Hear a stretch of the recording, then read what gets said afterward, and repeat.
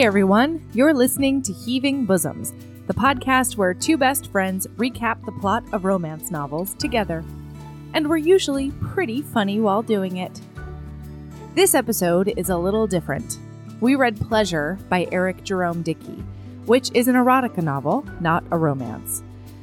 We have to give some big, flashing trigger warnings before diving in. I've included timestamps for a few of the big sections in the episode notes, but since we found a lot of the text to be problematic, the discussion is woven through. Please be careful listening, because we read excerpts and discuss in detail misogyny, homophobia, sexual violence, domestic violence, incest, slut-shaming, poverty-shaming, sex work shaming, fat-shaming, and graphic images of slavery, which occur in the book. Also, if you absolutely love this author, I would urge you to turn this off now. We don't hold back about how much we disliked this novel. I need to shout out all of our beta listeners. Ashley, Jeanette, Ushma, and Holly, thank you so much for listening early and giving your feedback on this episode. And now, buckle in for our longest episode ever! Pleasure by Eric Jerome Dickey.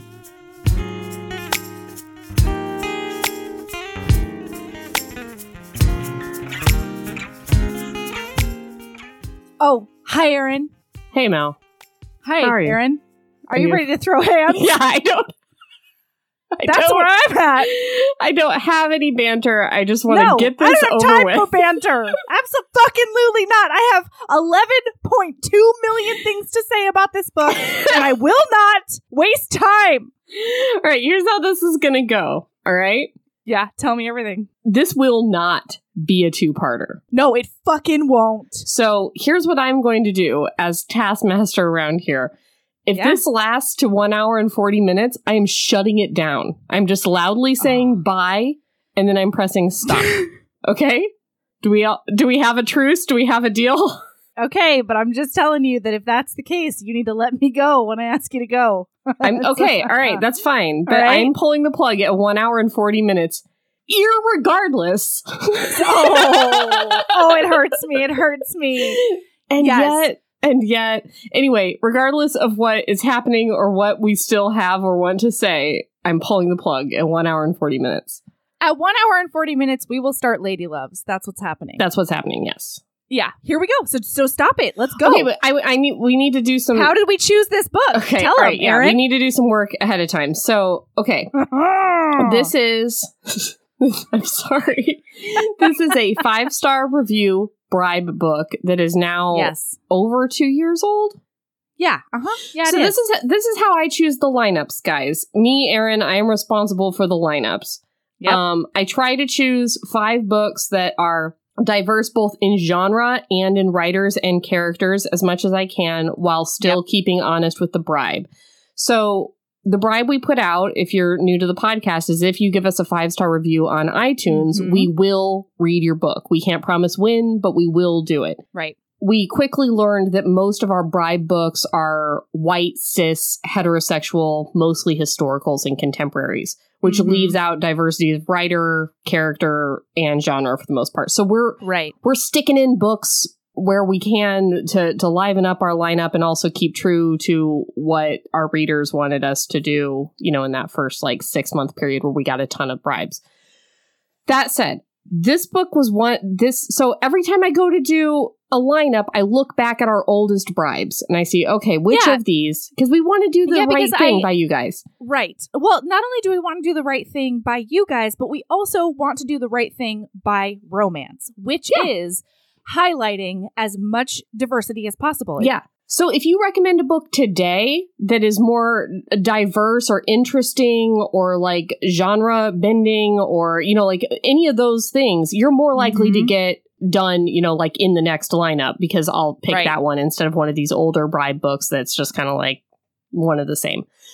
So I always go back to the old ones and see if there's any old ones I can shove into the lineup. This has now become our very oldest bribe book, because every time I go back to it, I'm like, ugh, I am just not interested in reading an erotica written by a man, a cis man, in first person narrative from a female perspective. I'm just not interested in it. Right. I don't want to read it. I know I'm going to hate it. I don't want it. But this time, I was like, Right. you know what? I'm going to give a Google to Eric Jerome Dickey. I'm going to Google it up. See what his figure deal this shit is. out. Maybe it's a Josh Landon where it's really a female, which we weren't like really super down with that either. But like maybe there's something else to Eric Jerome Dickey that we should know about or whatever. Yeah. So I go check him out. He's a New York Times bestseller. He's an NAACP Image Award recipient. He's like got all these accolades. And I was like, oh, he's like a really respected writer. And then I went over to Goodreads and it's just like 4 stars, 5 stars, 4 stars, 5 stars. We loved this book. I got this book from my auntie. It's been passed around amongst all of my friends. Oh my gosh, this is a revelation. And I was like, oh, maybe this is like something important that I've not heard of. Yeah, that we just didn't know about because honestly, we can't read everything and we don't read everything. And that's one of the reasons the podcast is so great. So I also saw that in the Goodreads reviews, because you have the icon and you can see the reviewer, that like 95% of these reviews were from Black women. So I thought maybe because I'm not a Black woman is why I haven't heard of this author or heard of this book. Maybe it's really big in a community that I'm just not in. And I was like, oh my gosh, we could read this and it could open up whole new horizons of, erotica. Okay, so then when Aaron told me about it, I was like, okay, cool. That's fine. I'm a little concernicus about it just because I'm generally a little concernicus about first-person perspectives written by people who cannot understand the experience. And also because I knew it was an erotica and it wasn't a romance. And so at that point, I don't have any unspoken contract with this author. I am not insured in HEA. Yeah. I am not insured that the big emotional climax will be taken care of. I am not insured of anything with this book. So I was like, all right, we're doing it, man. I'm excited. And then I read the back cover and I was like, oh, because the whole back cover essentially describes a cautionary tale of women like indulging their sensual natures too much. Like, I'm paraphrasing, but it's like, and then Nia discovers how dangerous it is to burp, burp, burp, burp, burp. And I was just like, if this motherfucker is writing an erotica where the heroine is somehow punished for owning her sexuality, I will flip every table in the universe because I am just not here for that. And listener, you may have noticed a lot of tables upturned across the universe over the last week. We had an earthquake in California last week. I'm convinced it was my rage. My psychic rage. Okay, so listen. I have given this book so much mental space this week because I was nervous about not liking it. I was like, this is like, so well rated. Get it? Is it more intellectual than I am? So listen, I am putting out a disclaimer right now. I am super, super open to hearing feedback on this because like I reached out to several people. A friend of mine from Trinidad. I reached out to the not heroine, from Trinidad, but her family is. Her mom is from Trinidad, and like she's always talking about Trinidad. So I wanted to see if there were if some things that really annoyed me about the wording in the book were like maybe Trinidadian culture or something. Like I was bending over backwards this week trying to figure out, is it me? Am I missing something? So 2 things. 1, super open to hearing feedback. Number 2, if you really liked this book, turn this off. Yeah. Just turn it off. Just don't listen to us. Don't put yourself through.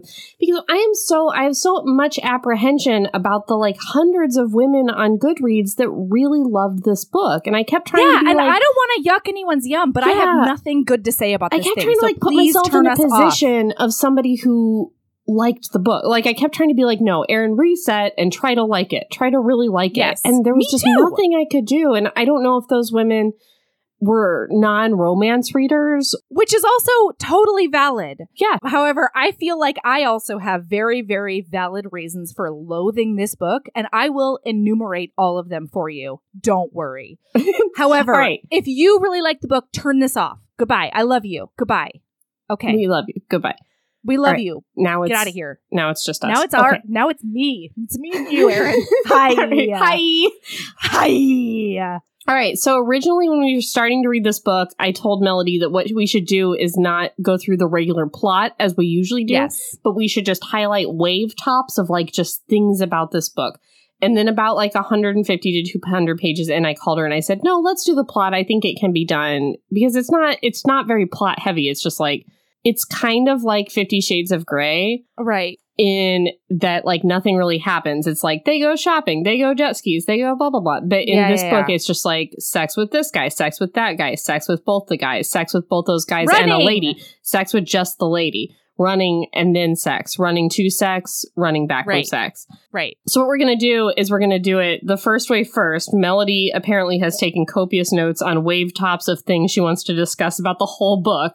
And then what I'm going to do is I'm going to go through each scene and I'm going to be like, sex with Mark in dirty bathroom. No, sex with Carl in dirty bathroom. It was Carl. Melody have anything to say? And then we will say the things we have to say. And then we're going to move on to the next scene. So we don't get bogged down and stay here for 7 hours. Because danger. Okay. But I'm also telling you that while I'm going to do the wave tops right now, I mostly did like a summary outline at the top. And then I also sort of did chapter notes too. So I'm going to give you a few examples of the wave tops up front. And then I will probably let you know specific examples within each scene when we need to. I have many out loud readings that I want to do. Fabulous. Okay. I love it. I love it. Okay. So here's the thing, you guys. Number one reason that I really did not appreciate this reading experience. The first one is that Nia is the protagonist, and she's a ghostwriter right now. And she's always talking about how, you know, she owns her sexuality and she doesn't need a man, and like men can't take up too much power in your mind or in your world. And all of that's fine.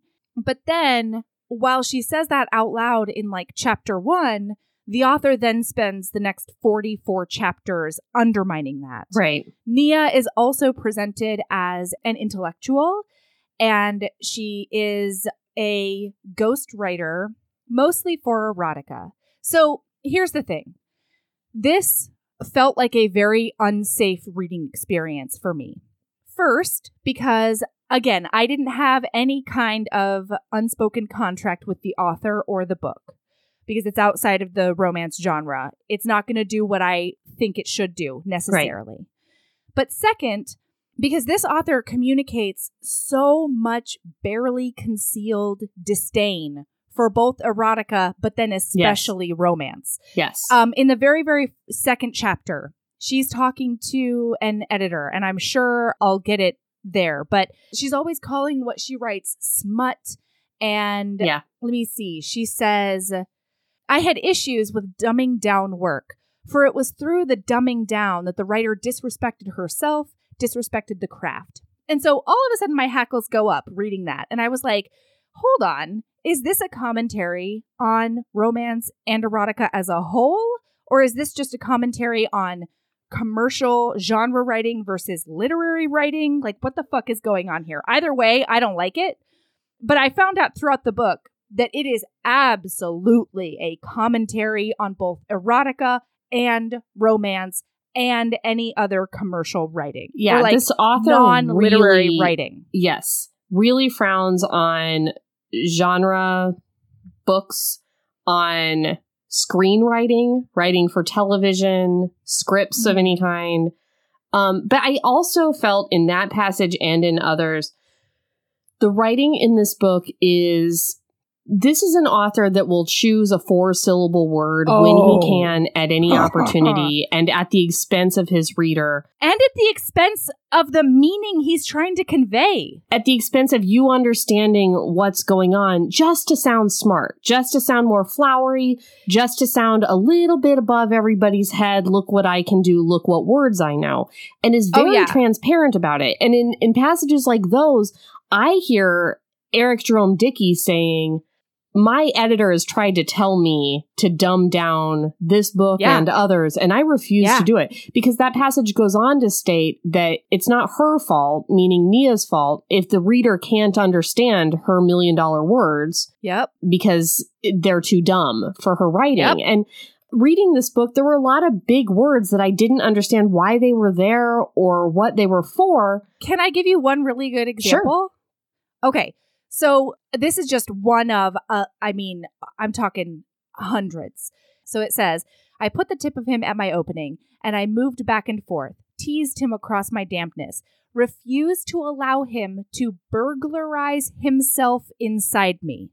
What he's trying to say... What mean? What he's trying to say is steal inside me. Sure. Like steal inside, which is a phrase humans say.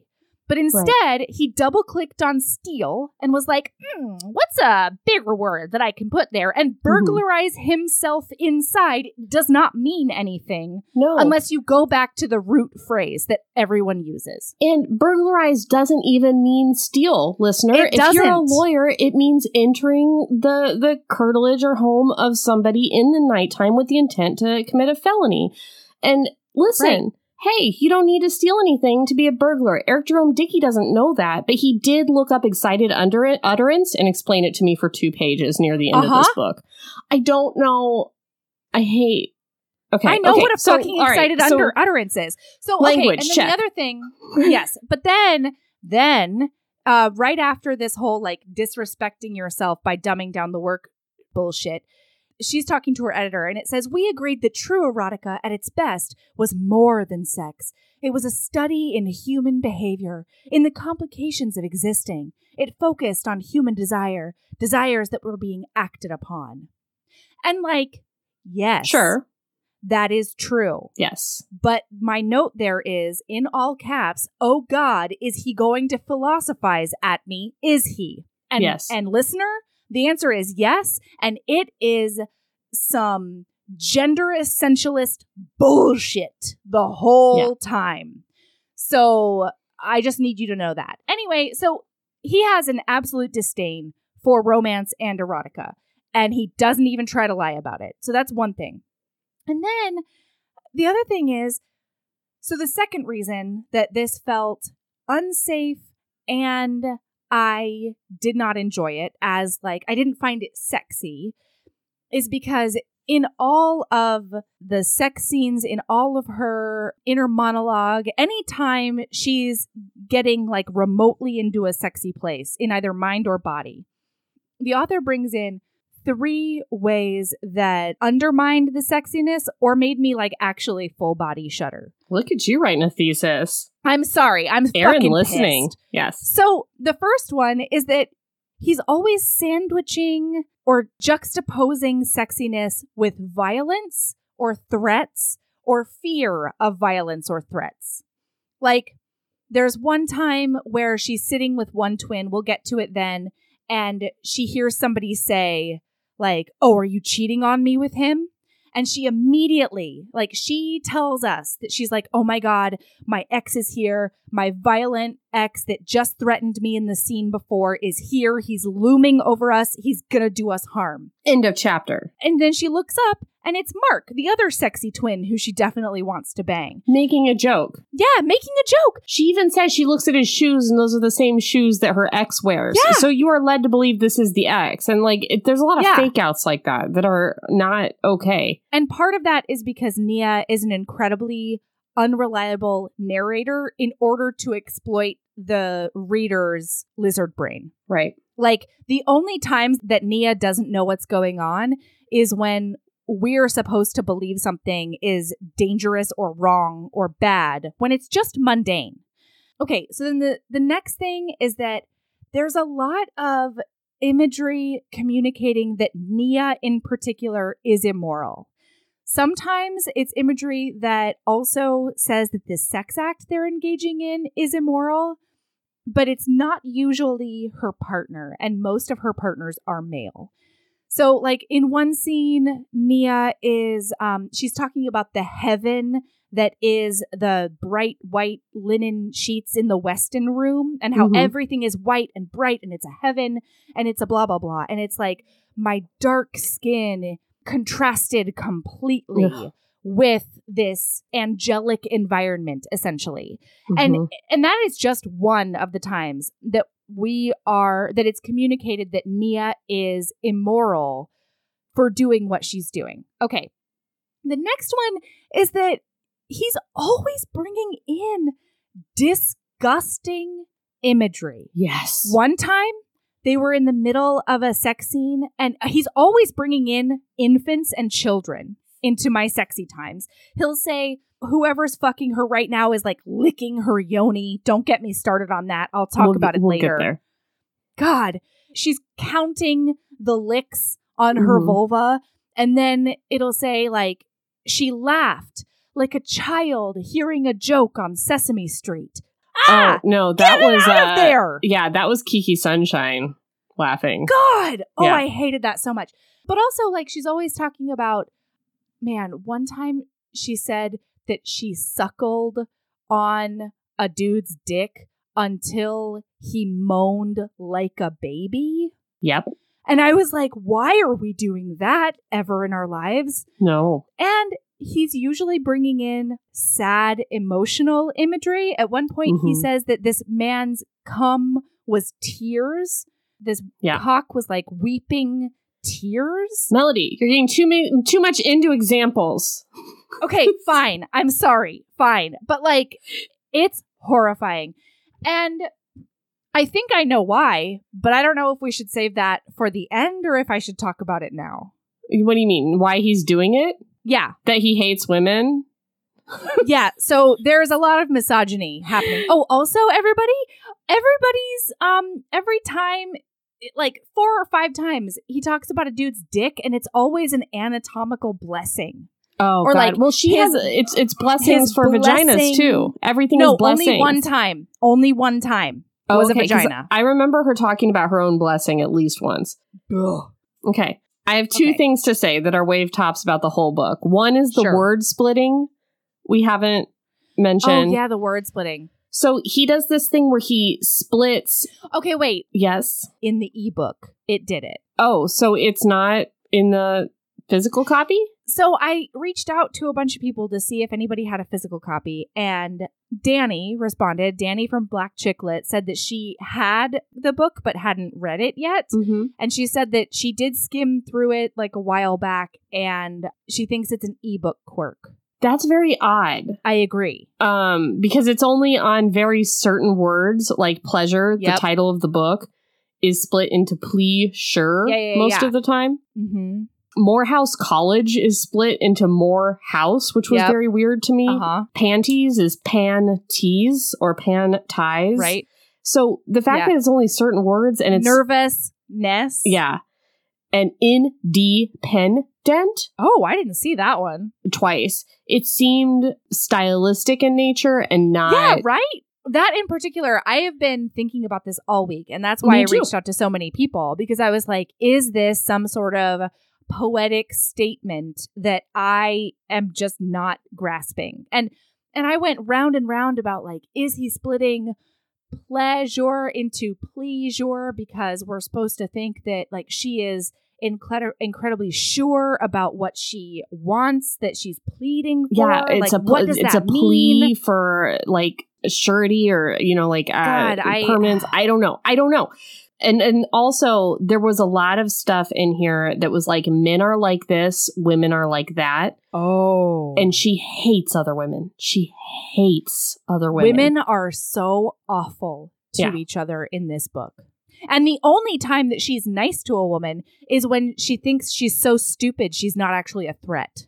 Right. Exactly. Or when she's actively having sex with her. Sure. And I really think the only reason she does that is because she thinks that she's too lowly to like actually have any sort of emotional or intellectual connection with her. And like justice for fucking Kiki Sunshine. And also justice for Kiki Sunshine. Once you introduce a person's name one time, Eric Jerome Dickey, you can just say just Kiki. You can just say Kiki. No, this Kiki is a man that refers Sunshine. to himself as Eric Jerome Dickey wherever he goes. Yeah, I guess. But I don't he's think at a restaurant. Kiki Sunshine is that he's style. at like the Cheesecake Factory, and the waitress comes over and is like, "Hi, how can I help you?" And he's like, "Eric Jerome Dickey will have the cheeseburger." Okay. All right. So now we're doing plot. Okay, let's do it. Let's scene do some plot. by scene. Okay. Plot scene number 1. Weird 3-part, 3-location masturbation scene. Melody, do you have anything to say? I have so many fucking things to say about this. First of all, have you ever changed locations 3 times because you could not come by yourself? No. Great. Me neither, just to put that out there for the record. Why stimulator? First of all, Nia lives alone. Why are her sex toys in the bottom of a filing cabinet in her closet? First of all, filing cabinet in closet, ? Second of all, why aren't they next to her bed like any normal person, especially one that lives alone? You could have it in your dishwasher and that would be fine because you're by yourself, bitch. Third of all, why stimulator, Eric Jerome Dickey? He calls just it call a it a fucking vibrator. Just call it a vibrator. It's just a vibrator. During this like 3-location masturbation scene, her phone goes off, and he calls it a cellular. Throughout the entire book, a cellular, except for one time at the end, she says phone. And I'm like, oh my God, did this guy go back and change phone to cellular? I think he fucking did. I think he said, find phone, replace all cellular. And then he wrote the last scene. And yeah, it just left one sad little dwigged. Okay, third of all, have you ever in your entire life filled up an entire 2-person jacuzzi tub to the brim in order to try to masturbate in it? Well, she was really desperate to. But how does that make it easier? She's not using the jets. She's just making it extra hard to like not slip under the water. How is she supposed to gyrate at all? She did use jets. May I read? Sure, please. Go ahead. I took my tingles to the bathtub. Oh, God. Taking her fucking tingles places. Stop Her it. tingles go with her wherever she goes. Her tingles are always ever present. So Nia takes her tingles to the bathtub, sat on the edge as I filled it with water, added jasmine scents. This is location number 3, by the way, guys. Like, she's in the middle. She's 2/3 of the way done. This is after her stimulator stopped vibrating. Yeah, it ran out of batteries. Her lover died, it said, when it ran out of batteries. Okay.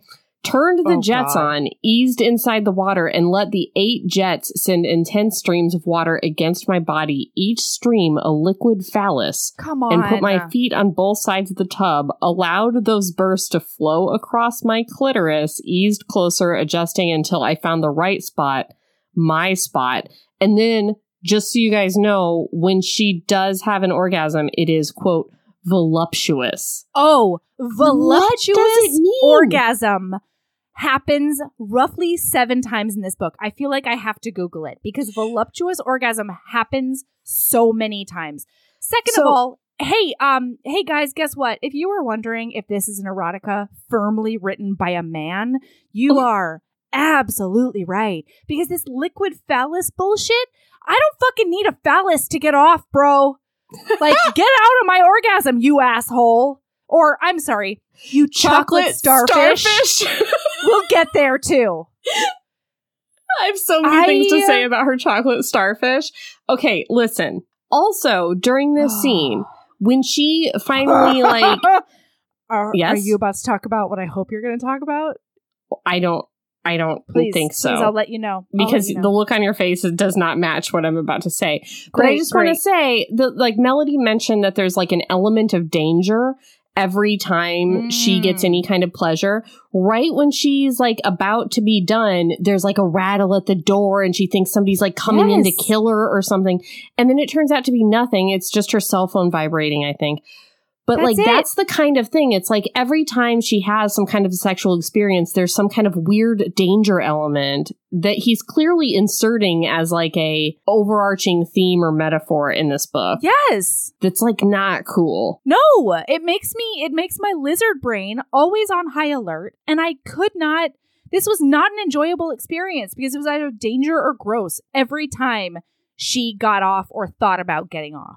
He also uses the word orgasm without any articles. Without any article in front of it. It's just orgasm overwhelmed me. Orgasm approached me. Yeah. What? Why? All right. Okay, so wait. The word voluptuous appears 6 times in this book. 5 of them are voluptuous orgasm, and the final one is somebody needed to release 1,000 voluptuous moans. Ew. What does it mean? Is it a very curvy orgasm? Like, is it very wavy? Does it have big boobs? Yeah. Is the moan big boobs? I hate it. Okay, finally. Okay. Wait, and right before she gets off, because let's review, she has been in 3 different rooms attempting to coax her clitoris into giving her some sort of satisfaction. And she can't do it, you guys, until she has a hallucinated conversation with Anais Nin. All right, let's do this now. She talks to the ghost of fucking Anais Nin in order to come. Yeah. And I guess we should do this now because this first chapter is so incredibly frustrating. I called Aaron and I was like, listen, I don't think I can read this book. Yes. And I was like, I talked Melody off the ledge. Yeah. And I said, this is job. Bing, boom, bong. Do your fucking job with Aaron. Yeah. Yeah. We've got to do this. This is job. You're right. Must read book. Right. Because readers have given us permission to stop reading book if is like One More Blue. But this is just a book that we don't like. It's not that it's unsafe for our... Well, it is. No, it is. I'm sorry. It's just a different kind of unsafe. I made Melody read book. I'm sorry. Yeah, I just made her do it. Listen, no, it's fine. Everything about that is fine. And frankly, my rage has emboldened me. And it's very empowering how I feel right now. Okay. Good. So I boned up again. I reviewed some Anais Nin because I've read a few of her things, but it was a long time ago, and I was like, there has got to be something else going on here. I just don't understand. And again, this is my very first Eric Jerome Dickey book, so I don't have anything to compare or contrast it to. Right. And this is 476 pages long, so there was no way I was going to attempt another one of his books in the same week. It's so long, you guys. So I went back and I went through Anais Nin's Delta of Venus. And there is so much thematic and imagery that feels as though it's like pulled directly from there. And also like Anais Nin's life and au revoir of work. Like what sorts of things? Is it just that she was in this throuple, or is it like words and stuff? Here I go. Nope, okay. Here I go. All right. Okay. All right. So do you want me to talk about Delta of Venus first? Because, okay, sorry. I am. Here I go. I'm giving you, you have 6 minutes for this. Great. So however, I'm going to give you time signals. So Delta of Venus is really interesting because on the one hand, when it first came out, it was published after her death. And it was lauded as the very, very first erotica written from a woman's perspective. And it's a collection of her stories. And so on the face of it, you're like, oh, cool. Yeah, lady erotica, women's blah. And for a while, she was sort of a feminist darling, both before her death, when her very first volumes of her diaries were published, her edited diaries. She was like sort of a feminist darling, but she always very, very particularly distanced herself from feminism as a movement and particularly feminist activism. Okay. And that's really important because a lot of her overall theories about women and men are very gender essentialist. Men are from Mars, women are from Venus. It's very biologically based. She's always talking about women getting penetrated and how that's a commentary on the way that we feel and the way that we experience romance and blah, blah, blah, which Nia does in this book. Yeah, I was going to say that sounds very familiar to this book. Yes, because Eric Jerome Dickey took this theory on the way that men and women relate, and then he attempted to put it into a modern day intellectual without any sort of revamp according to any other intersectional variable. Right. Mm-hmm. It doesn't account for the times. It doesn't account for Nia's upbringing. It doesn't account for her socioeconomic background. It doesn't account for the fact that she was an immigrant from a very particular place. It doesn't account for her blackness. It doesn't account for anything. It's just copy pasted basically into this book from a theoretical standpoint. Mm-hmm. So the second thing that I think everybody should know about Delta of Venus is that this was originally written as a collection of short stories that was not for mass publication. This was not Anais Nin sitting down and saying, I'm going to write erotica for the masses, and this is going to be an erotica from a woman's perspective. She actually wrote it for a private collector, a wealthy man who Henry Miller introduced her to. And she wrote it like just for this perv for $1 a page. Her boyfriend, Henry Miller. Sure. Yeah. And supposedly Henry Miller also did this like when times were tough and they needed extra money. $1 a page, this private collector.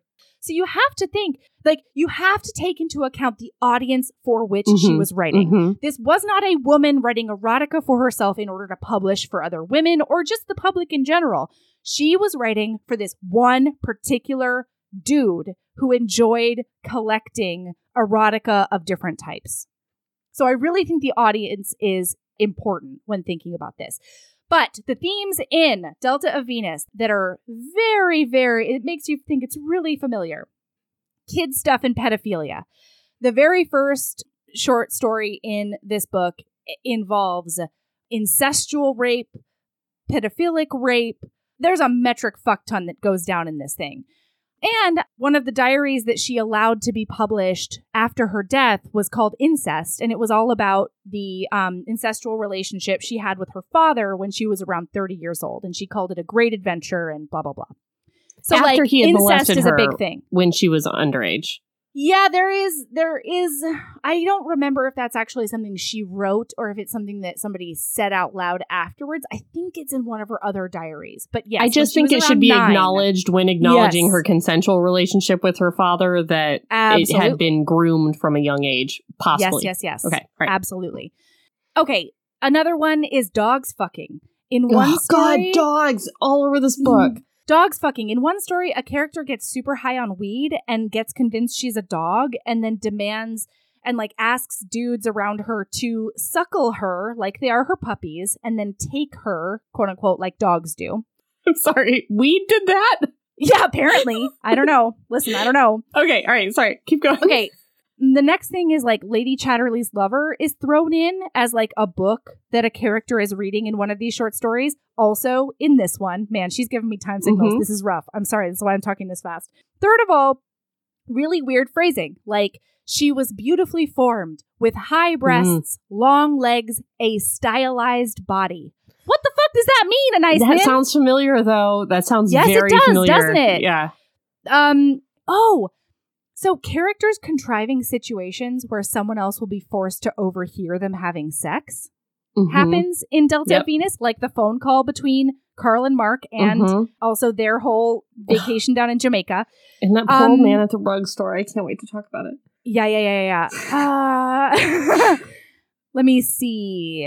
You've only got 15 seconds left. I'm going to weave this into the rest of it. Yeah, so I'm good. That's the big things. Those are the wave tops. So we think in some ways maybe Mr. Dickey was trying to rewrite these erotic stories. I think that what he was doing is he was trying to create a work that a person who deified Anais Nin would create, right? Because most of Anais Nin's literary contributions, the thing that she actually thought were her literary contributions, were her diaries, both edited and then less edited. People claim that they're unexpurgated, but they're not. They were definitely edited just without her input. And then the other thing is that the only reason Delta of Venus was published after her death, the only reason she allowed for it to be published, because she didn't want it to be, was under the conditions that her estate needed to take care of her husbands. So publishing Delta of Venus was a purely posthumous financial decision for her. Mm-hmm. So there you go. But I think what he borrowed very heavily from Delta of Venus, because this reads as though it is a philosophical diary by Nia, who deifies Anais Nin. Right. Okay. So there you go. Okay. So if you recall, her cellular did buzz while she was achieving orgasm. And what she got was a text from her, we think at the time ex-boyfriend, but it seems to be maybe boyfriend, who she just kind of like ghosted back in Memphis. So she now lives in Atlanta. Logan lives in Memphis.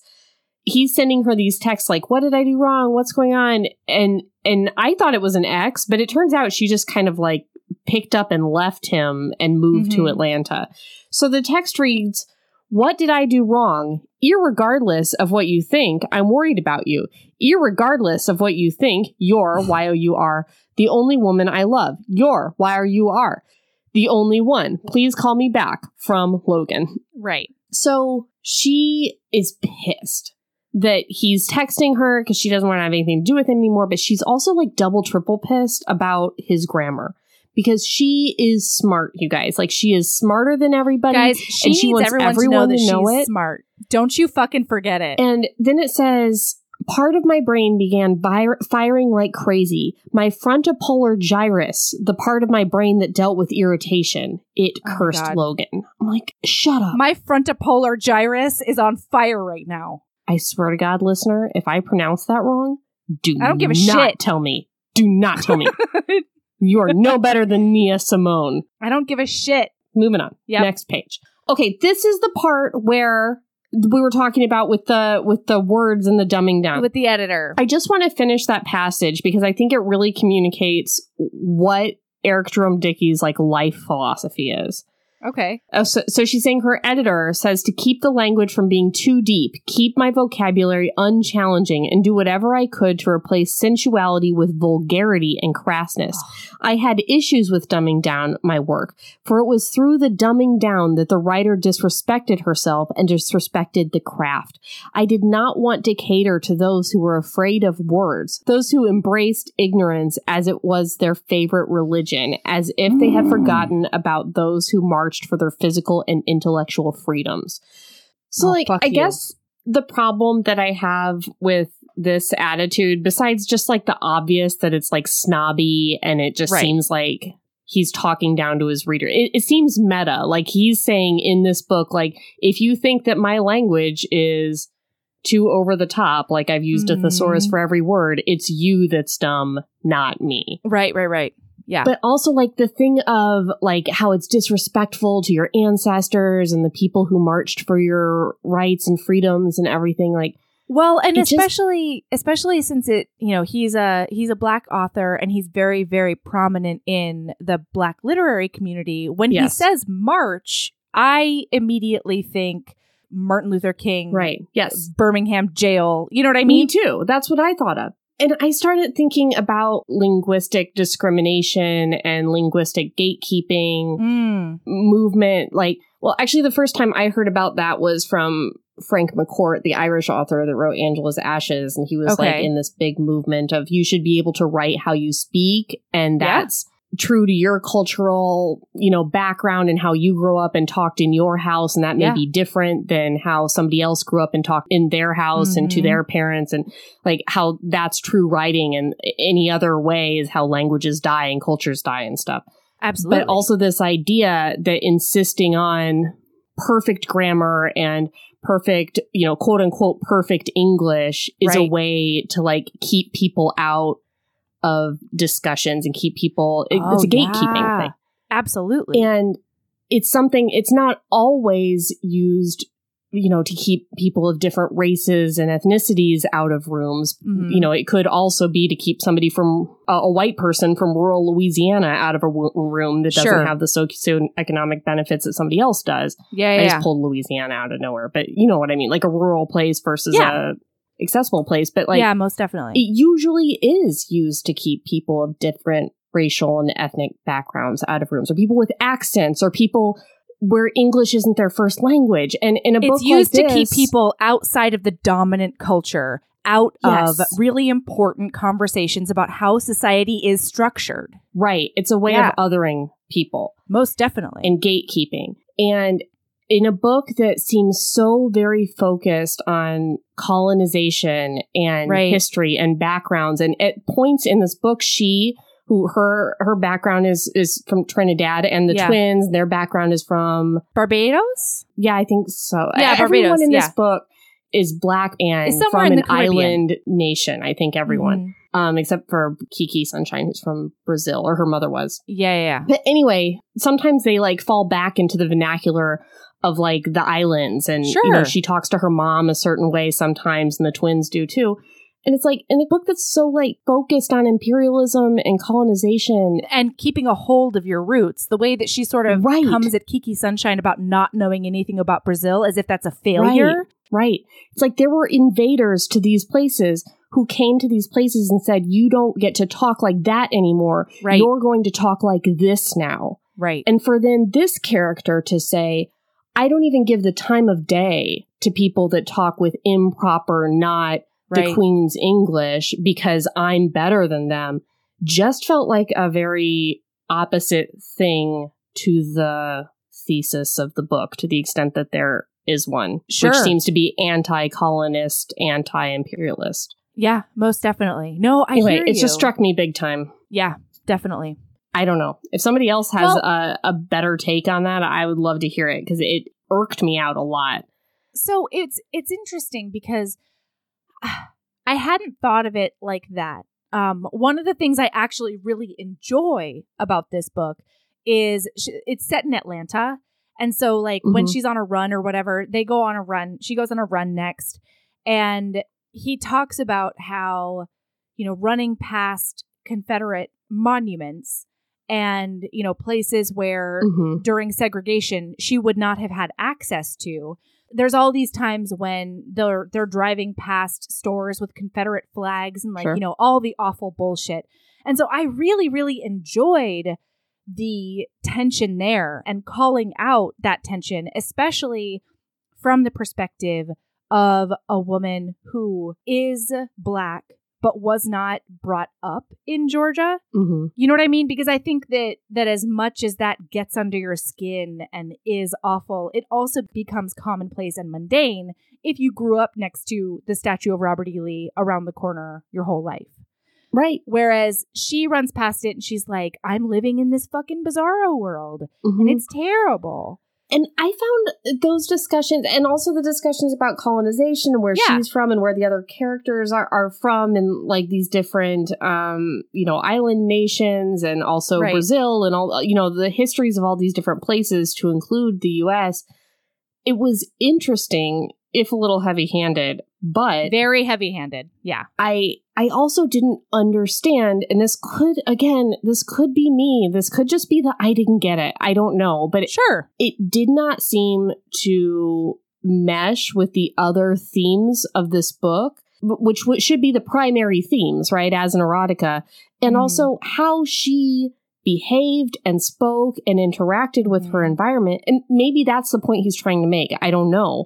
But again, she keeps saying and acting in ways that I'm just like, that I felt really uncomfortable with. Like what she just said about like, you better use proper English to my standards. Right. It was just like, that's not the right perspective to have on that. Right. Yeah. No, absolutely. So I don't know. It felt separate. It was like there was this erotica book, and then there were also these discussions of, civil rights and colonization, all the, and all this imagery that she's walking past and running past, and the bumper stickers and, all those things. Mhm. It just felt like a totally separate book from her and her character and her struggles and her emotional journey. Right. No, it absolutely. I felt was weird. It felt heavy-handed and it wasn't woven in. It was like, and now, I mean, I think literally, I'm definitely paraphrasing, but they're like, what should we talk about while we're having drinks? How about we talk about colonization? Yes. So she meets these twins eventually and they're like, what should we talk about? And she goes, let's talk about the colonization of our nations. And then they're like, sure. And then they do for 3 pages, which was interesting. Which was fine. But like, I have never in my life as a human woman been like, why don't we talk about existentialism as regards schmurder? Yeah, it was like it just felt disjointed and the transitions were very clunky. Okay, yeah. So now she has... Okay, so she goes for a run. Yes. Mm-hmm. But she does have a call with her mother where she tells her mother that she's going to write a sci-fi book. Sure. Yeah, don't care. It's important to me that we talk about the sci-fi book. Sure. Okay. So then... Also, when they hang up the phone, they blow each other kisses. What is that? Who blows somebody a kiss on the phone? Okay. And how did she know that her mother blew a kiss? Okay, bye. I think maybe they were making kissy sounds, but he said it makes no sense to me. All right, now she's on a run. Okay. All right. So now she's on a run in a park, and she identifies a man as sexy as he runs by in black shorts and black shoes. And she finds him really sexy. Okay, so then she runs by, and she sees him again. Then all of a sudden, listener, she starts describing a sexual assault that she experienced in London a few years back. She was walking down a dark alley in a regular dress, like a person wears out in the world, and this dude stopped, this like upper crust Londoner. Looked like a diplomat in his fancy suit and his nice shoes. He took one look at her, he pulled out his dick, and he masturbated himself to completion. And then he started blubbering and apologizing, and she obviously felt awful and violated and scared, and she ran away.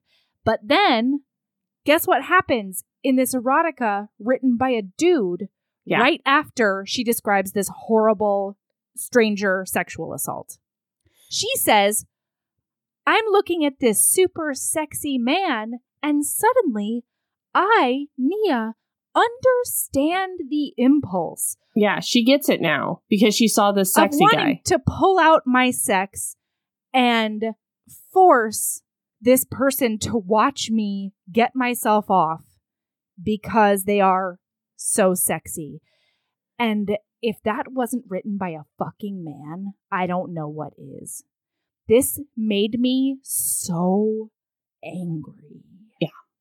Also during this run, she says this out of nowhere. And this is the first of like several homophobic things said in the book. Oh, there are many homophobic things happening. I just didn't even know what to take. I was like, I'll just like push this aside. I don't know what this is. But it says, this was Atlanta after all, where most of the educated, good-looking, and upwardly mobile men were gay. The ones who looked like LL Cool J, but were more interested in the ones who acted like Little Richard than a heterosexual woman like me. A woman had to entertain lesbians to get a date here in Atlanta. I heard lesbians treated women better than men did, but too bad I wasn't in that club. And I just didn't really even understand why it was there or what it meant. I hear you. Or... So anyway, I wanted to say that out loud. I definitely hear you. She sees these like dogs. Oh my God, these fucking dogs. These dogs are just doing it in the woods. And like there's another dog that's like waiting its turn with its pink dick hanging out right there. Yeah, there's 2 boy dogs and they're like chasing a female dog. And there's like a graphic description of like the male dog's penises as they like chase this girl dog. It's super weird, you guys. It's so weird. And it comes out of fucking nowhere and then nothing happens with it. She sees them again. I guess, yeah. I guess it does get tied in a nice little bow for us, doesn't it? Uh-huh. Okay, so then, all right. So they chat about, okay, so she comes up and she's on the top of the mountain. She's hoping to run into this dude. And she starts talking to this shirtless dude who I think right now is covered in tattoos. Yes, it's Carl. And wait, so there are 2. I have to read one of the things. The tattoos didn't pull me in like the nice nipples on his chest. erect nipples that looked like seeds that had been planted, and penises were in bloom. You took the words right out of my mouth, Melody. What does it mean? What does that mean?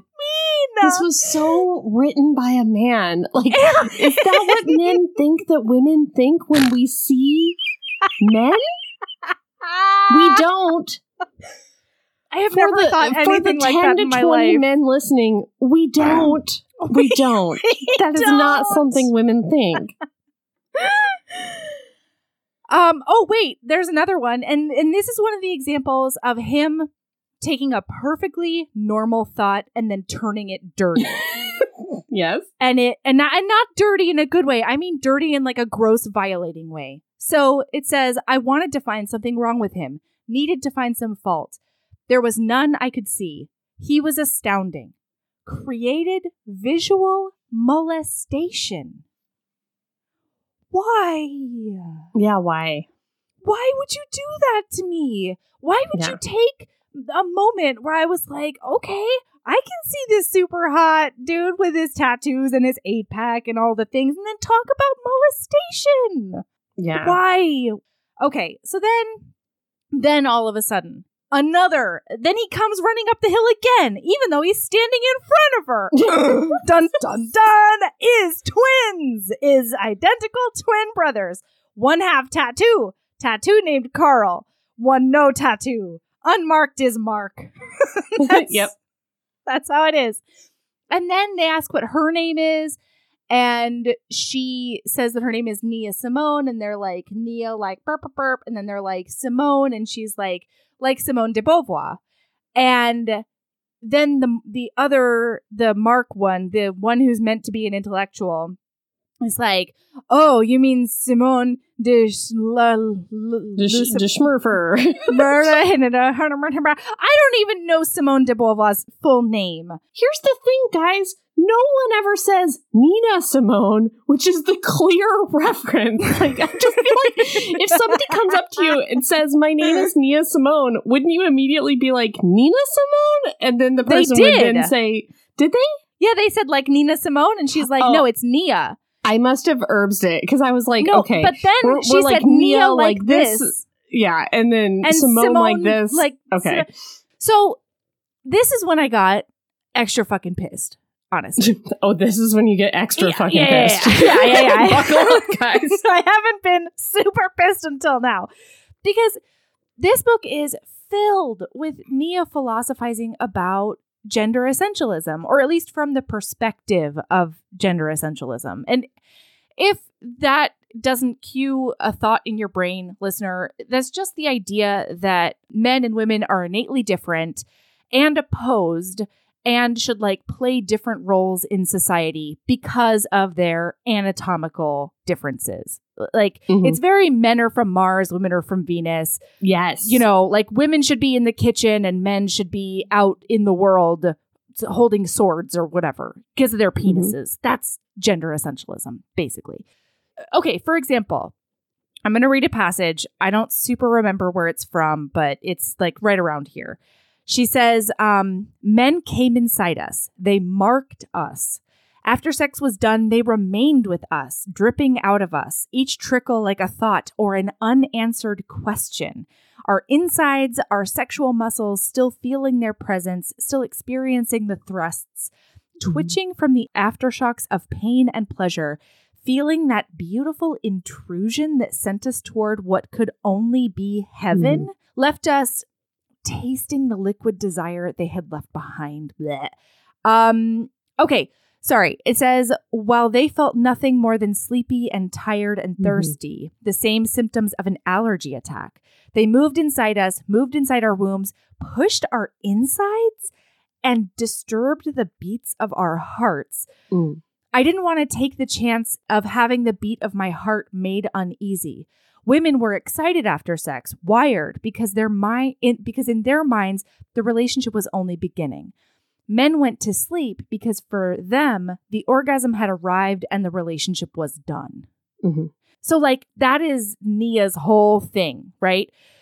And the fact that Nia and Mark bonded over both having knowledge of and reading Simone de Beauvoir really pissed me off because she absolutely did not believe in the notion of gender essentialism. In fact, she laid the groundwork for second wave feminism when she wrote The Second Sex, because, she said that gender is socially constructed. She is the person that very first said that there is a distinction between sex and gender. Like, biological sex is one thing, and then the socially constructed gender roles that people base on those biological traits are totally different. And now we've come a lot further because now we know more about chromosomes and the fact that there's not even only two sexes, but that's a whole other thing. To present Nia as this intellectual who has read and enjoyed Simone de Beauvoir's feminist philosophy and then fill the rest of the pages with that fucking bullshit, that antiquated, women are this damaging, way, men are this way, is constant throughout the whole thing. Always. The sperm always chases the egg. He says it so many times. The women are emotional, women are irrational, men are hunters.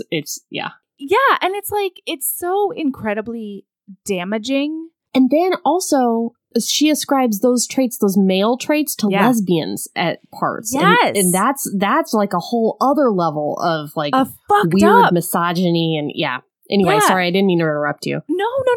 I think that's because here's the thing.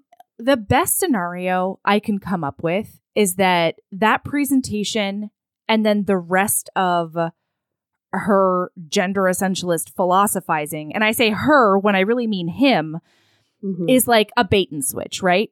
But worse, it's a man dressing up in a woman's skin to propagate misogyny to predominantly female readers.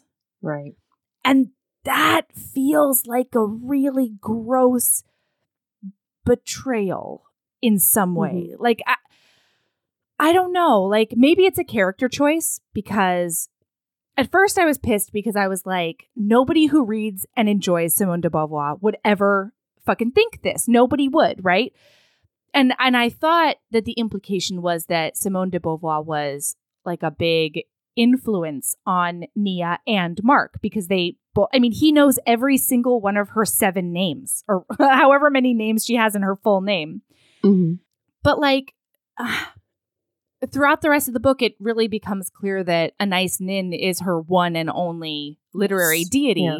And Anais Nin was very famously not a part of the feminist movement, would not call herself a feminist. And she also wrote from a very gender essentialist perspective in her own writing. So maybe it's a character choice, but the meta politics with the, it being a man who's writing as a woman, I think maybe for women, really squicks me out and makes me really angry.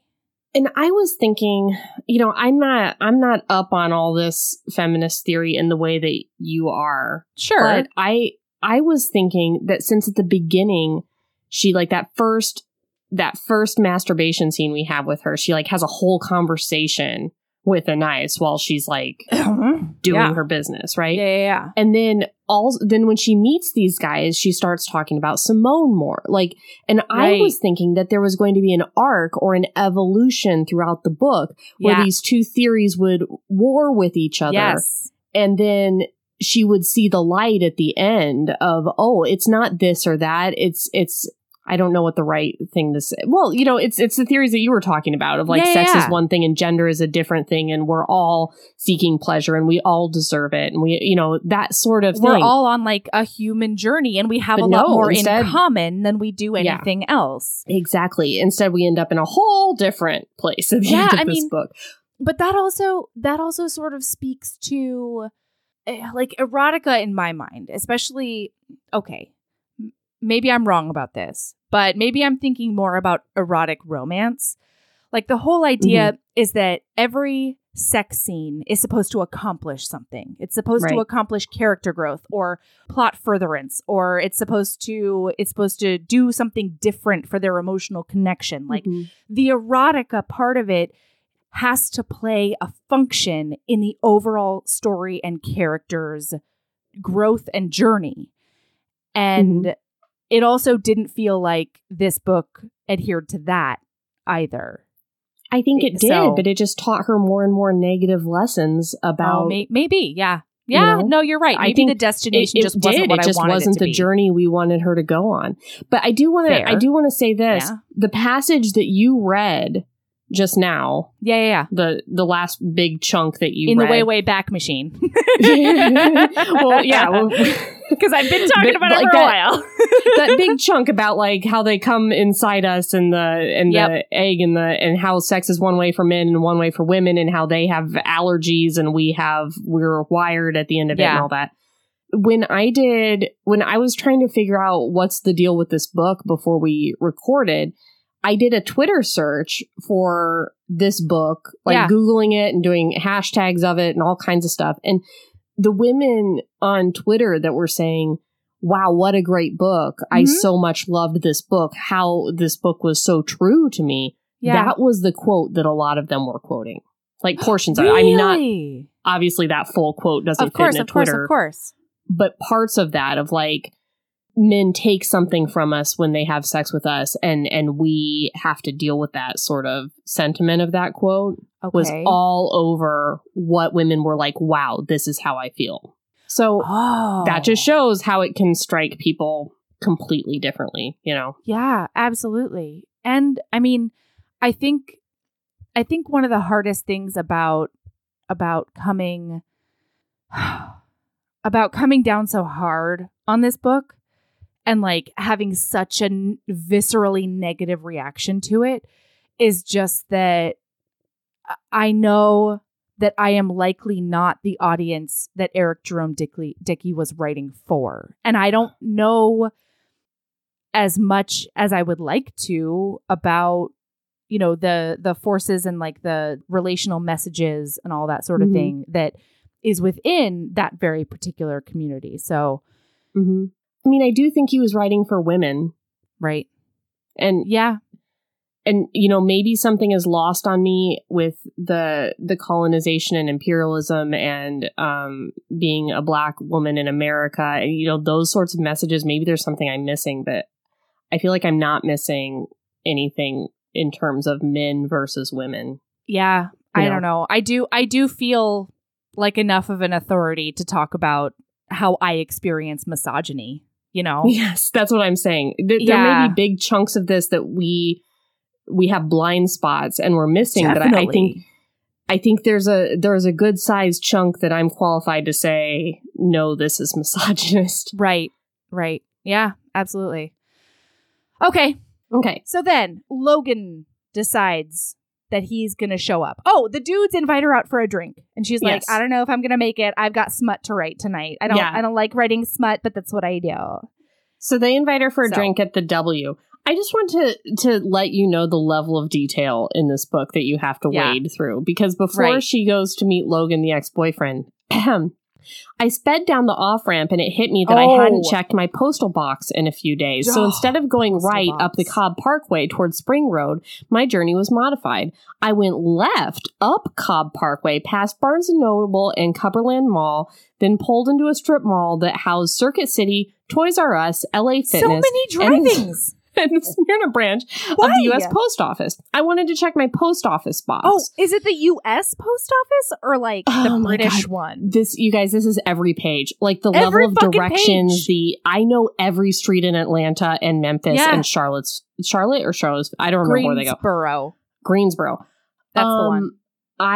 It's so much all the time. And that's also kind of how the colonization stuff and the like civil rights stuff and all of that kind of feels. It's just like, why are we, what's happening? Why are we naming every person and every like work of literature and every store? Yeah, it's very very detailed to a point where you're not really sure what the author's trying to do. Okay, so now, she gets a poem in the mail from Logan. He wants to come meet her. Love letter. Yes. Yeah. It's a 6-page love letter. And he calls her and he's like, I'm actually here in Atlanta. And she's like, okay, I'll meet you at this underground garage. Which, like, Yes. second of all, written by a man. If you are going to meet someone in public, you never invite them to an underground garage. What kind of fucked up nonsense is that? You meet them in like a busy street out in the daylight. Mel, there were so many errors in this letter. It killed her. How many errors? God, it killed her. She hates that he's a successful businessman and he doesn't know the difference between your and could care less and couldn't care less and I before and regardless and irregardless. And she goes on and on. It's pages of this. Yes. Okay, so then he shows up. It's a big scary. She gets heated and she decides that because he won't take no for an answer. He's like, I want to get back together with you. He feels very entitled to her time and her being in a relationship with him. Mm-hmm. And she's like, no, we broke up. We're done. This is a no-go zone. And he won't take no for an answer. And so she's like, hey, I cheated on you 2 times. Yeah. And right before she says like, this is so dangerous. Like the not the truth is the safe way to go because Logan is huge and he played football and he could snap me like a twig. And then all of a sudden she just says that like, I boned other people while we were together. But what she says is she doesn't say I boned other people. She says I have submitted to my desires and had new experiences while I was with you. He says submitted to your desires. What the hell does that mean? She says, to you, it would mean that I was unfaithful to you. That paused him. He said, you're telling me that you cheated?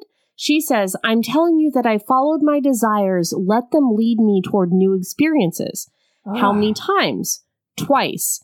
Twice with the same guy?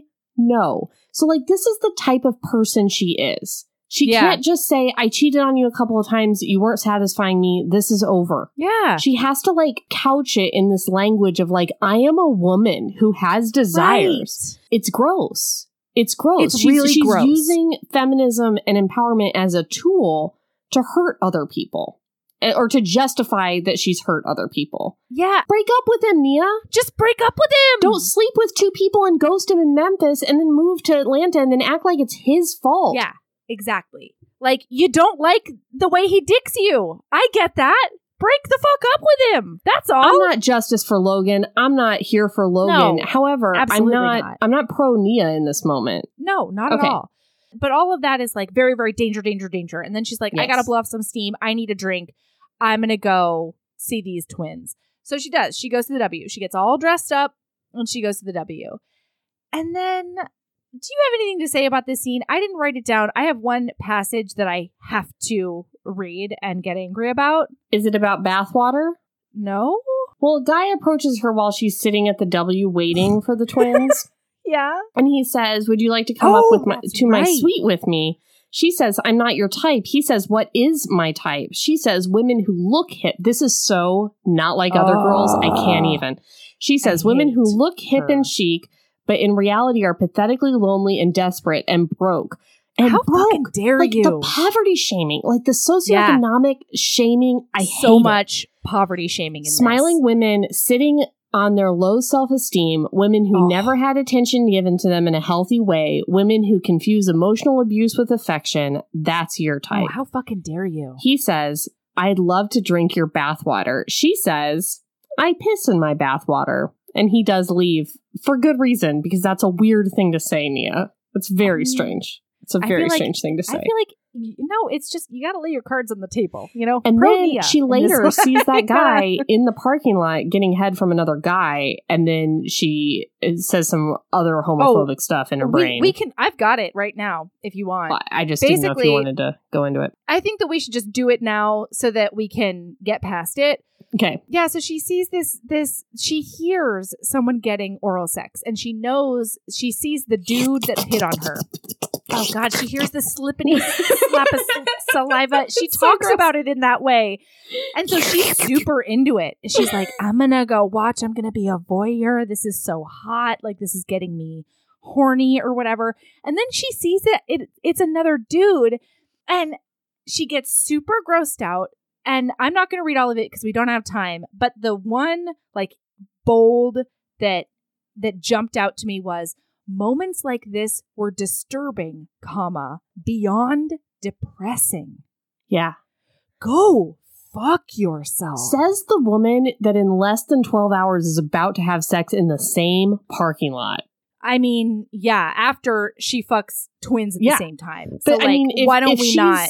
If she's in the game of, public sex is depressing and humiliating and, degrading and all these things, she's about to do it. Exactly. It's obviously not it. It's not the publicness. It's the homosexuality. Yes. Go fuck yourself. So to the extent that you think that it's public sex, it's not. She's all down for that. Yeah, it's not.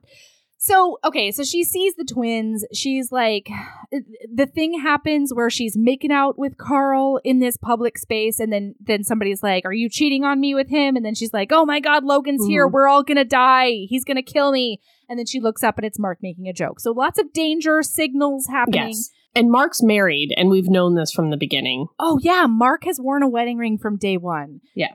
And she has said she prefers married men because they know the score. They know that she knows that they can't make it more serious than she wants it to be. It's like a no strings attached from the beginning thing. So she likes it like this that. This is a feminist who prefers married men, everyone. Yep. Congratulations, Nia. Good job. Good job. So then, okay, so she's sitting between these twins, and then, she kisses the other one, Mark. And then Mark says, have you ever been licked while someone else was kissing you? And then, what is being licked? Hold on. She's like, what? And he's like, well, what do you call your downstairs region? And she's like, I call it my yoni. And you guys, yoni has been ruined for me. Eric Jerome Dickey. Was it not before? Listen, I've never had a particular attachment to it, but now I have a PTSD reaction to it. Same. But I mean, you guys, I'm a Kundalini yoga teacher, and I cannot stand when somebody says to do something with my yoni in a yoga class. Just call it what it is. Mm-hmm. Because what's going to happen is somebody's going to raise their hand and be like, this is my first class. What am I contracting? And then you have to be like, your vagina. Your vagina. Do a Kegel. Just say it. Just do Kegels. Also, I think the other reason is that in this book in particular, again, please let me know if this is a term that Eric Jerome Dickey just prefers. If that's the case, then ignore what I'm about to say. However, this is my only erotica that I've read from him. And it felt as though it was another one of those things that's supposed to signify that Nia is an intellectual and a she's feminist. Better. She values herself. She has self-respect. Blah, blah, she bullshit. refuses to use the word pussy. She refuses to use certain words because they're beneath her. They're pedestrian. Mm-hmm. And it just added that extra layer of girl crime and shame that made me so fucking mad. Okay, so listen, she's like, wow, that's never happened before. And I'm super into it. She says, I see you two as one person. Mm-hmm. And this is after one of them looks at her and is like, we've been competing our whole lives. I hate when I'm compared to my brother. We are two separate individuals. And then she's just like, hey, you're just the same person, but split in two. And I think it's awesome. Yeah. And somehow they're okay with this, but whatever. I can't get into their brains. We don't have time. But there is something I want to have time for just because it's hilarious. And please. I think we're supposed to be a comedy podcast. I know. This is not funny. Sorry. Welcome to Heaving Bosoms, where we are a rage machine that cannot giggle. But he really wants her to be a very upper crust intellectual person, clearly. But then sometimes the metaphors and things that she likes are very not. And I love, listen, I'm just going to straight make fun of the author at this point. Yeah. She loves how they wear Axe body spray, you guys. Oh my God, yes. Oh my God, yes. You guys, her mom is a billionaire Hollywood producer. She's up and she's just like, is that Axe body spray? Later in the book, she's like, she basically almost comes. Yeah. This man wined and dined me. He took me to all the fanciest restaurants in town. the melting pot. And I'm like, the melting pot? That's the fanciest restaurant you could think of in Atlanta, Mr. Dickey? Like, come on. And there's such like 90s. There are a few like aged like milk 90s things in here. Mhm. Like 9.5 Weeks, the film is mentioned like multiple times. Actually, that's twice. an 80s movie, but mentioned multiple times. Like, I feel just like a character in 9.5 Weeks. Yeah. It's like, okay. Like, we talk about Dale Earnhardt a lot. Like, it's just... Yeah. For being so exclusionary and highbrow, this author cannot find an exclusionary or highbrow reference to save his life, which makes me so happy. Anyway, all right. So Carl, they have rock, paper, scissors over who's going to pay for the hotel room. And Carl, the tattooed one, goes over to pay for it. At this point, it's it's like a consent good. Mark says, hey, if you're not into this, you can leave, like no problem. And then he says that she should go to the bathroom and think about it. And then if she doesn't want to, she can just slip out the side door. Yeah, no not worries. a bad move. Yeah. And so I was like, wow, this is pretty great. And now, Aaron, I need to talk to you about lady friendship. Can we do that? Can we talk about how ladies are friends and also signify friendship? Can we do that? Is that okay? I don't know with what you? we're talking about. Don't worry. I will let you know. Is this So a she lady goes in to the bathroom. Mm-hmm. She goes to Okay. the bathroom. Let me find it. And there are these two women at the sink. And they're like laughing or something, and somebody's tit pops that boob out. does come out. Oh, I There's forgot. a boob. There's a boob and it comes out. And so oh my God. and said, she laughed so hard it frightened me, laughed and made her breast dance. Her friend looked at her renegade breast and laughed just as hard. So she makes her boob bounce. And it says, her girlfriend went to her, took her breast in her hand, licked it twice, laughed, and made it bounce like a toy before she tucked it back in its proper place. And That let me know they were real good friends. that let me know they were real good friends. What? Is What? this what men think women do? That let me know they were real good friends. I had completely forgotten about this scene. It's all highlighted, but like so much shit happens later that I completely forgot about it. Oh my God.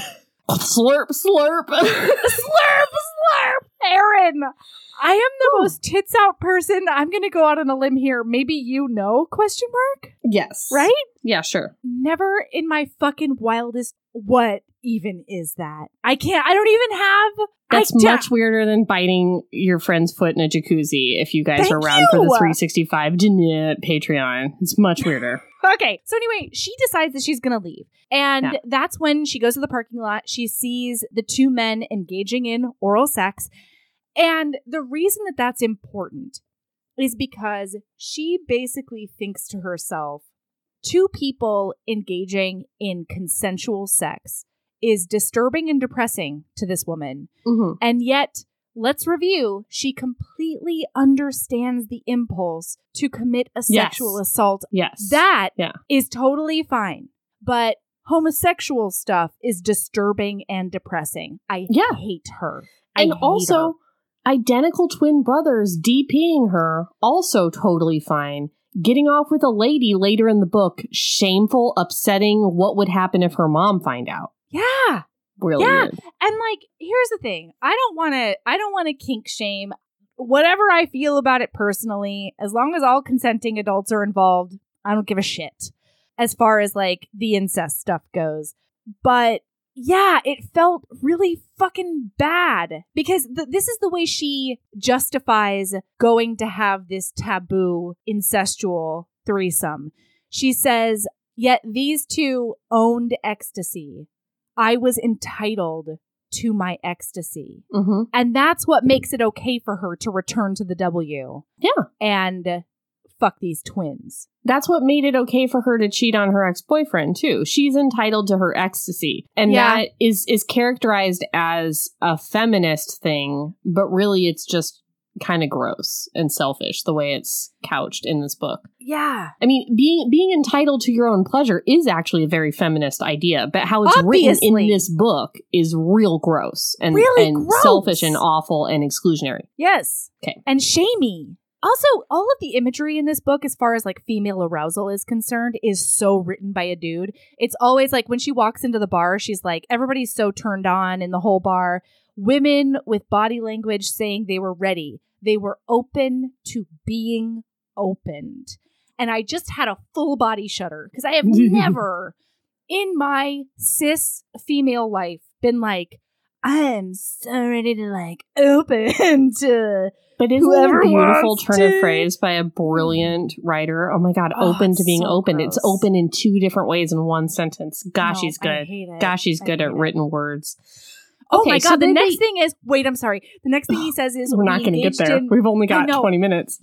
I know, we engaged in mutual objectification. Our erotic smiles created exotic secretions. No. Our erotic smiles created exotic secretions. What the fuck?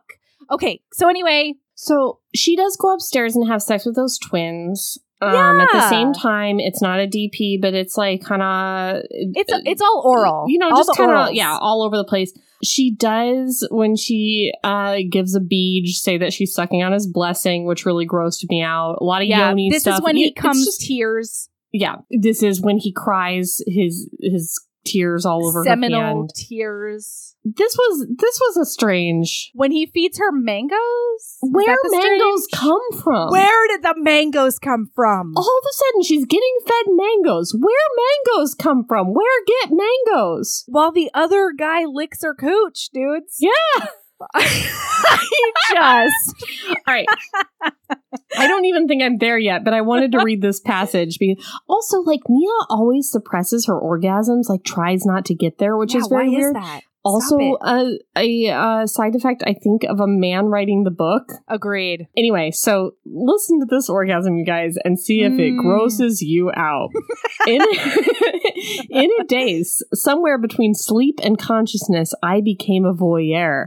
A voyeur. Watching, imagining all the angels in heaven having simultaneous orgasms. Non-stop sonic booms created endless chills.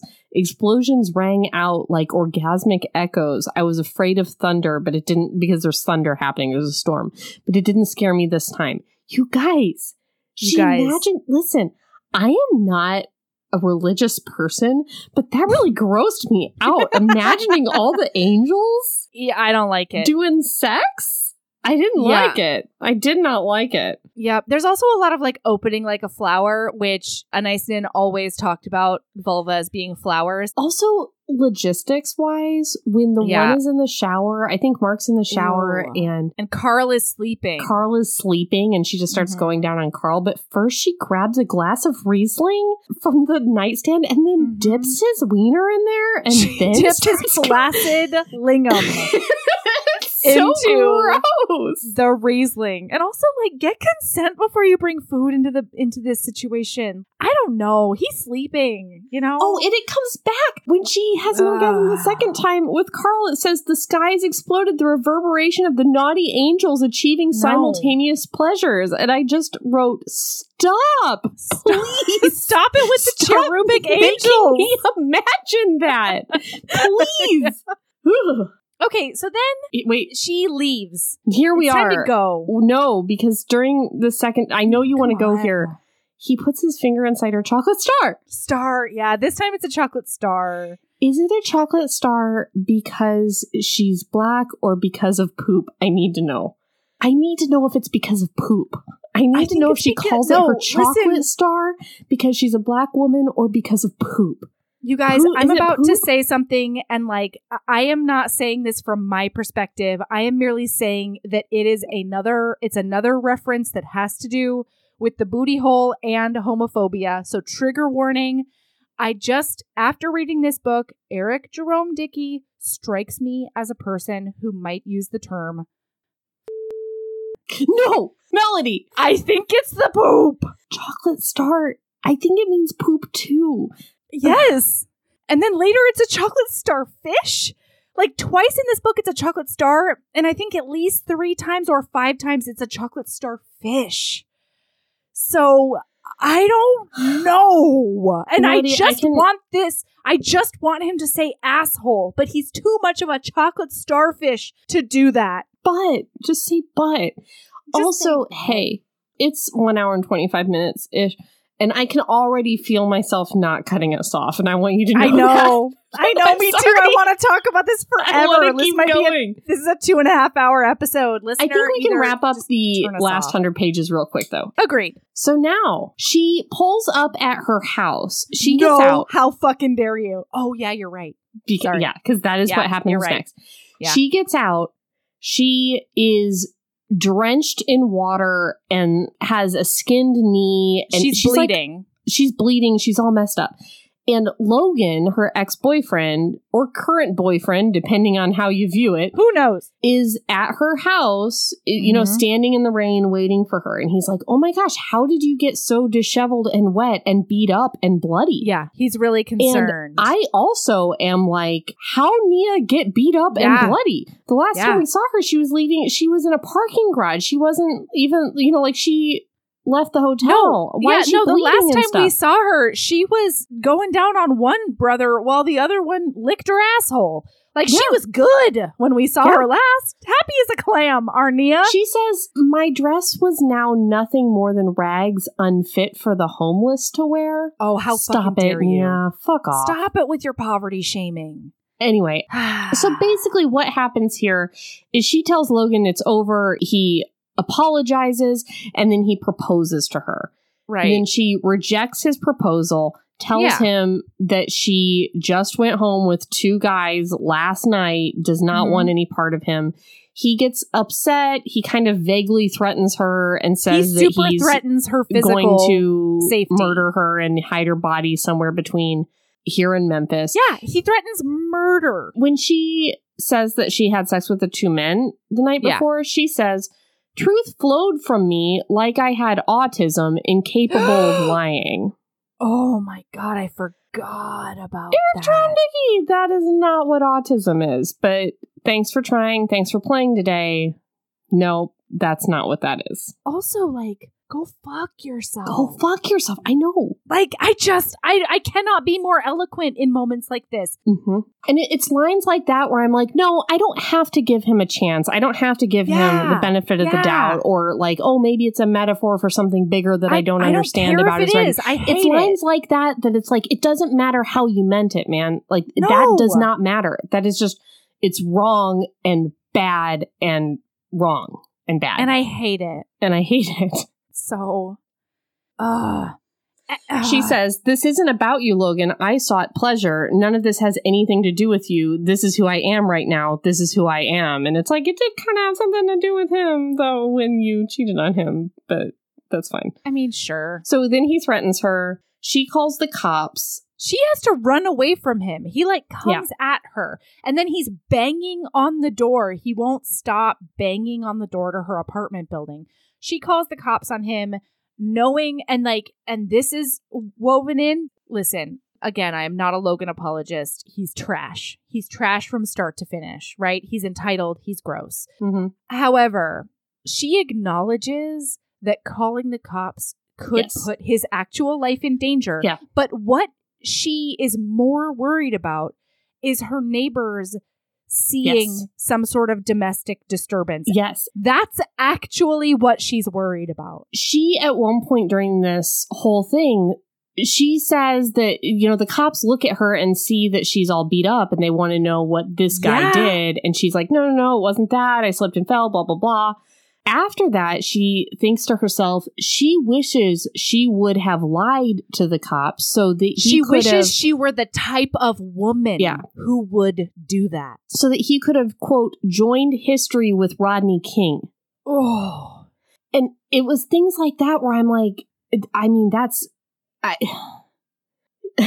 unspeakably awful. It's unspeakable. You can't write a book that's like all about these like historical allusions and the community that she lives in, and, you know, like making these political statements about you know, how she doesn't fit in Atlanta, you know, like what we were talking about with the Confederate flags and everything. And then have her think things like that. And then hope that those tools of white supremacy help her get rid of a problem. Yes. Gah! Yes, that's what I mean, is like, it's all of this like intellectual stuff about colonization and equal rights and political movements and stuff like that.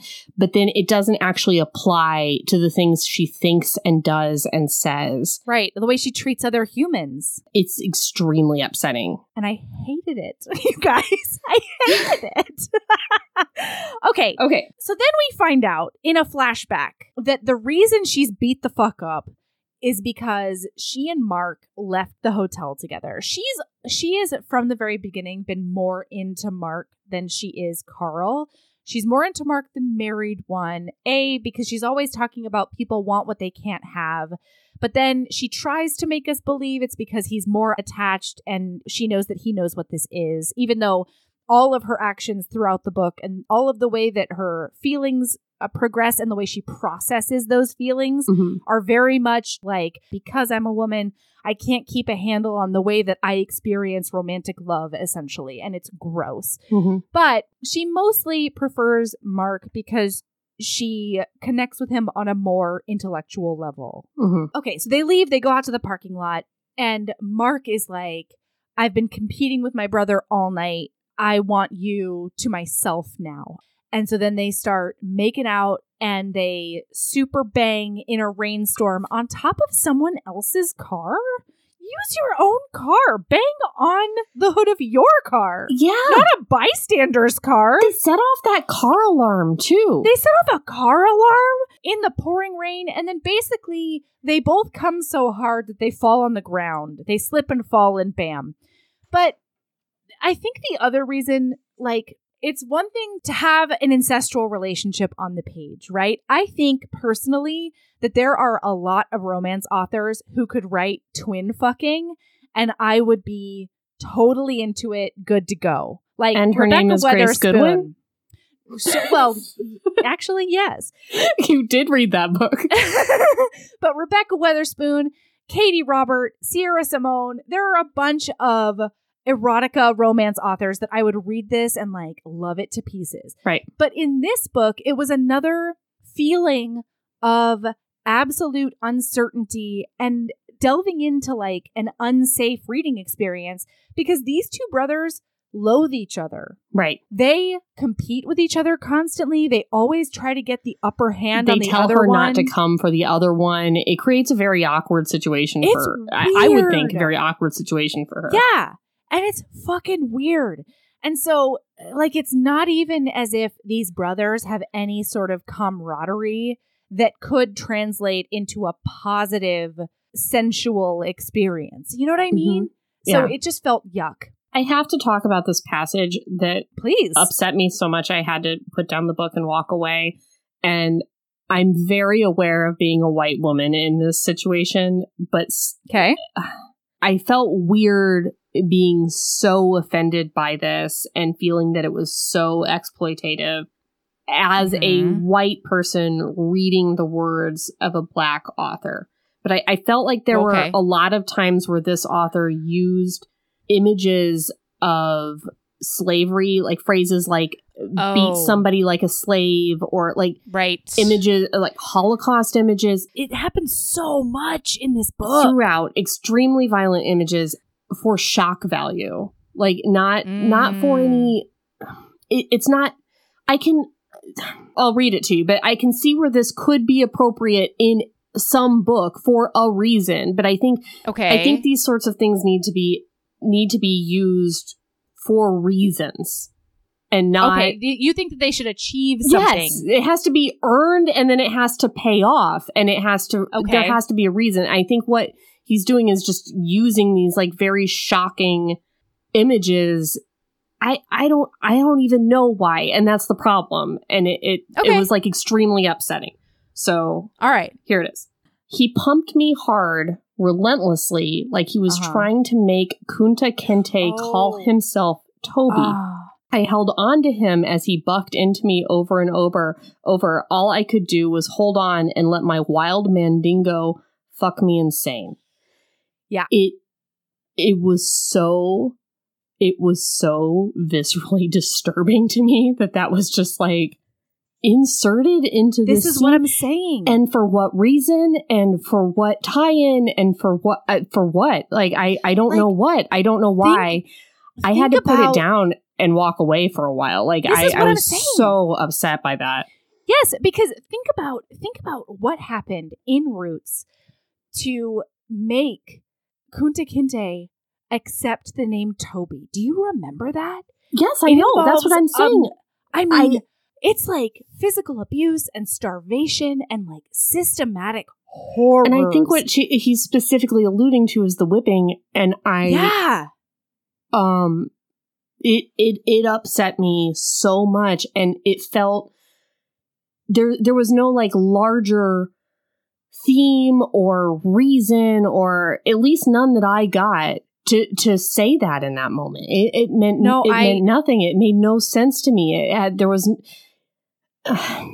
slavery is used in images throughout. Of slavery are used so much, and in sexual passages specifically. But not for, and that could be okay, I think, in a certain circumstance where it's like tied into something bigger and it's making a larger point. But it's not. It's not. Yeah. But that's the thing, Aaron. I think it is. It's just not the point we look for or celebrate or are used to. I think it is. I think it's tied in to this cautionary tale of women taking charge of what they want sexually. I think there is a larger theme. I think it's Melanie, just fucking that awful. That upsets me so deeply. It upsets me so much that's the point he's trying to make. I was coming from the perspective that this was pointless and he was just using it for like shock value of some kind. I wish it was. Which grossed me out, but you might be right. She talks so much about how she is a slave to her female experience. Mm-hmm. She talks so much about how once you have sex, feelings get involved and you are no longer in charge of your own faculties. Like, you cannot manifest your own destiny after that. When men penetrate women, like, I think there is a theme. I think we just hate it. And it is damaging. Like, that's, again, I don't want to yuck anyone's yum because I understand that there are things I cannot understand and, shit that will never get me off, that get other people off, and that's great. It just feels, to me, incredibly icky that this man is coming into erotica and introducing people to erotica with overarching themes that attempting to seek your own pleasure is going to damage and enslave you in a way that you're going to be irreparable afterwards. Like in irreparable ways. No, that just really bummed me out. Like, I'm so sorry, bummed out. But I think I'm right. Now. Not that I wasn't already pretty bummed out, but man. I'm sorry, I think I'm right.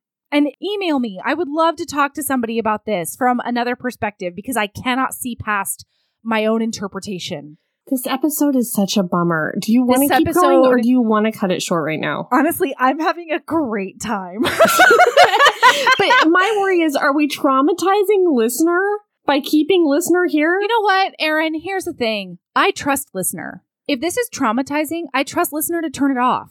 Listener, turn off. Turn off if you want traumatized. To. I have to talk about this book. I have to. Okay, I'm sorry. Okay. This book traumatized me and I have to get it out. I have to expel this bullshit from my soul. Yeah, I just really want our show to be a safe space. And like, if that line traumatized me, I can't imagine somebody else who had a different experience than me on this earth. Like, oh God, it's so... Okay, I also want our show to be a safe space. Again, I can't see past my own bullshit. I feel like I am talking about this in as safe a way as I can, given the the text. You know what I mean? Yeah. I'm trying. And so I'm going to put big trigger warnings on the front. Okay. So. Okay. All right. I mean, or we can stop, but I have to talk about chocolate starfishes more. I have to. Okay. All right.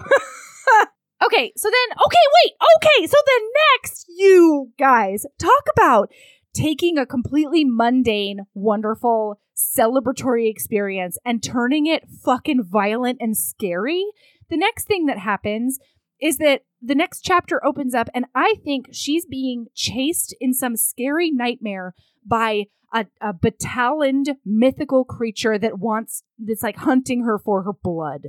Like it talks about this she who is behind her wielding a blade and she's huffing and puffing. An evil heifer? Question mark? There's a fair amount of fat shaming in this book as well. There's a metric fuck ton of fat shaming in this book, and it mostly is between mother and daughter. So she like is huffing and puffing up this thing. 6 pages later, I swear to God, it's at least 6 pages later, we find out that she's just exercising with her mom. She and her mom are just running up the side of a mountain. Yep. It's the most fun, beautiful experience. And he turns it into this horror scene. And then the fat shaming begins. There's one thing I have to say about her mom real quick. Yes. And that is that her name is something Bijou. Like, I think Nia's whole name is Nia Simone Bijou, right? Something like that. Mm-hmm. And Bijou is a character in one of Anais Nin's short stories called Elena. Ah. Do you remember in this book how she always talks about like during this trip actually with her mom, because her mom visits for the weekend, she talks about thinking about asking her mom whether or not she experiences sexual urges that are like overwhelming. Like, because when she's on this walk with her mom, it starts with a really scary scene where her mom is wielding a blade just because she's scared of bears or something. Mm-hmm. And then it turns into like other stuff where she can't get the twins out of her brain. And so throughout this, she's thinking to herself almost as if like, should I ask my mom if this is like a trait that's passed down from mother to daughter, blah, blah, blah, yeah, right? Horniness. So in Elena, the title character, Elena, has a threesome with a lesbian called Layla and then a sex worker called Bijou. And this is how Anais Nin describes Bijou. I'm just going to pull 2 little lines. Bijou, who was the horror of horrors. Neat. The next line is, Bijou, the sex organ walking undisguised. So I think that Eric Jerome Dickey is creating the illusion that Nia is descended from this long line of like ultra horny whore of whores. You know what I mean? Like, I think you're still muted. Yeah. I'm sorry, I'm muted because these dogs are going crazy. I almost got up to see what's going on. I know.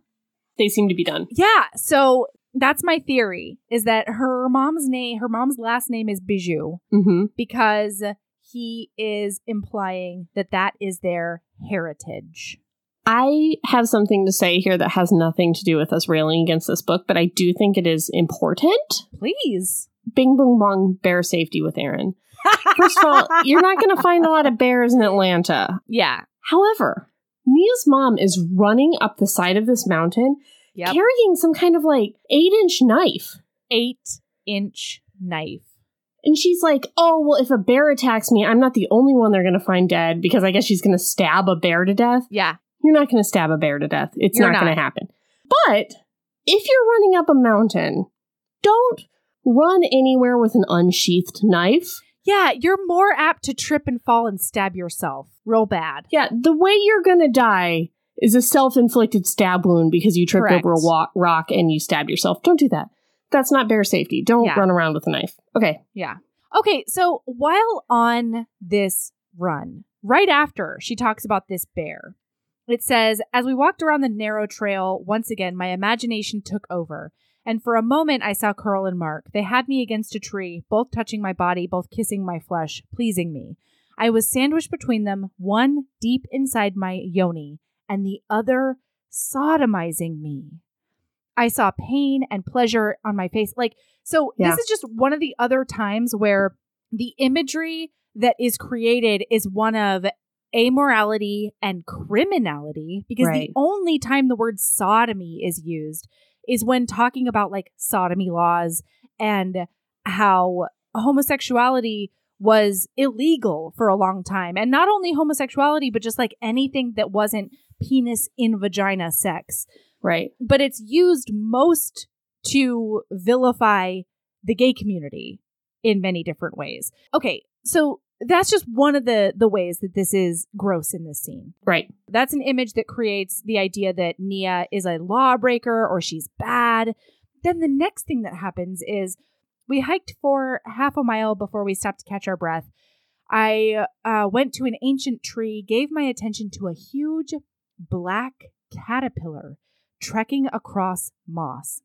The caterpillar looked like a moving penis. I wondered what it would be like to feel Carl inside of me, to feel him him moving across my fleshy fold, opening me at an unhurried pace, moving like that caterpillar, easing deeper and deeper a little at a time. Yeah, sweet torture. So you're on a hike with your mom. You're on a hike with your mom. Just hike. But also, why do we have to bring bugs into this? Yeah, why is it so hairy? Why is it a hairy caterpillar? Why caterpillar? Why? Yeah. All right. Also, Eric Jerome Dickey is somebody who has written stuff for Hollywood. Yeah. Like, he has written things for, like, X-Men and stuff. Yeah. He's written graphic novels. Yes. And he's screenwritten things, I believe, as well. Is this how Hollywood works? Your daughter mentions to you that she wants to write a science fiction book where there are too many women on Earth and not enough men because of aliens. And then you say to her, what if there were too many men and not enough women and they competed like gladiators for the women? For the yoni. And she's like, and then they talk about old yoni and young yoni. Yes, there's some like weird age shaming there. Yeah, anyway, and she's like, what if you wrote that book? And Nia's like, yeah, that's a great idea for a book. And then Nia never works on this book the entire time we're reading. Like, there's never a time where she's like, and then I sat down and did write the science fiction book I've been talking about. But then mom goes to Will Smith, Angela Bassett, who else?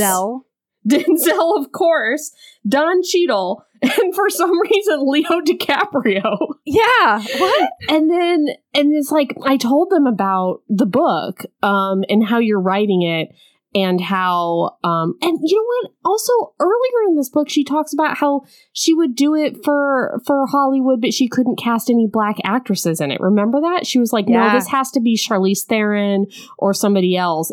But then she reaches out to Angela Bassett about it.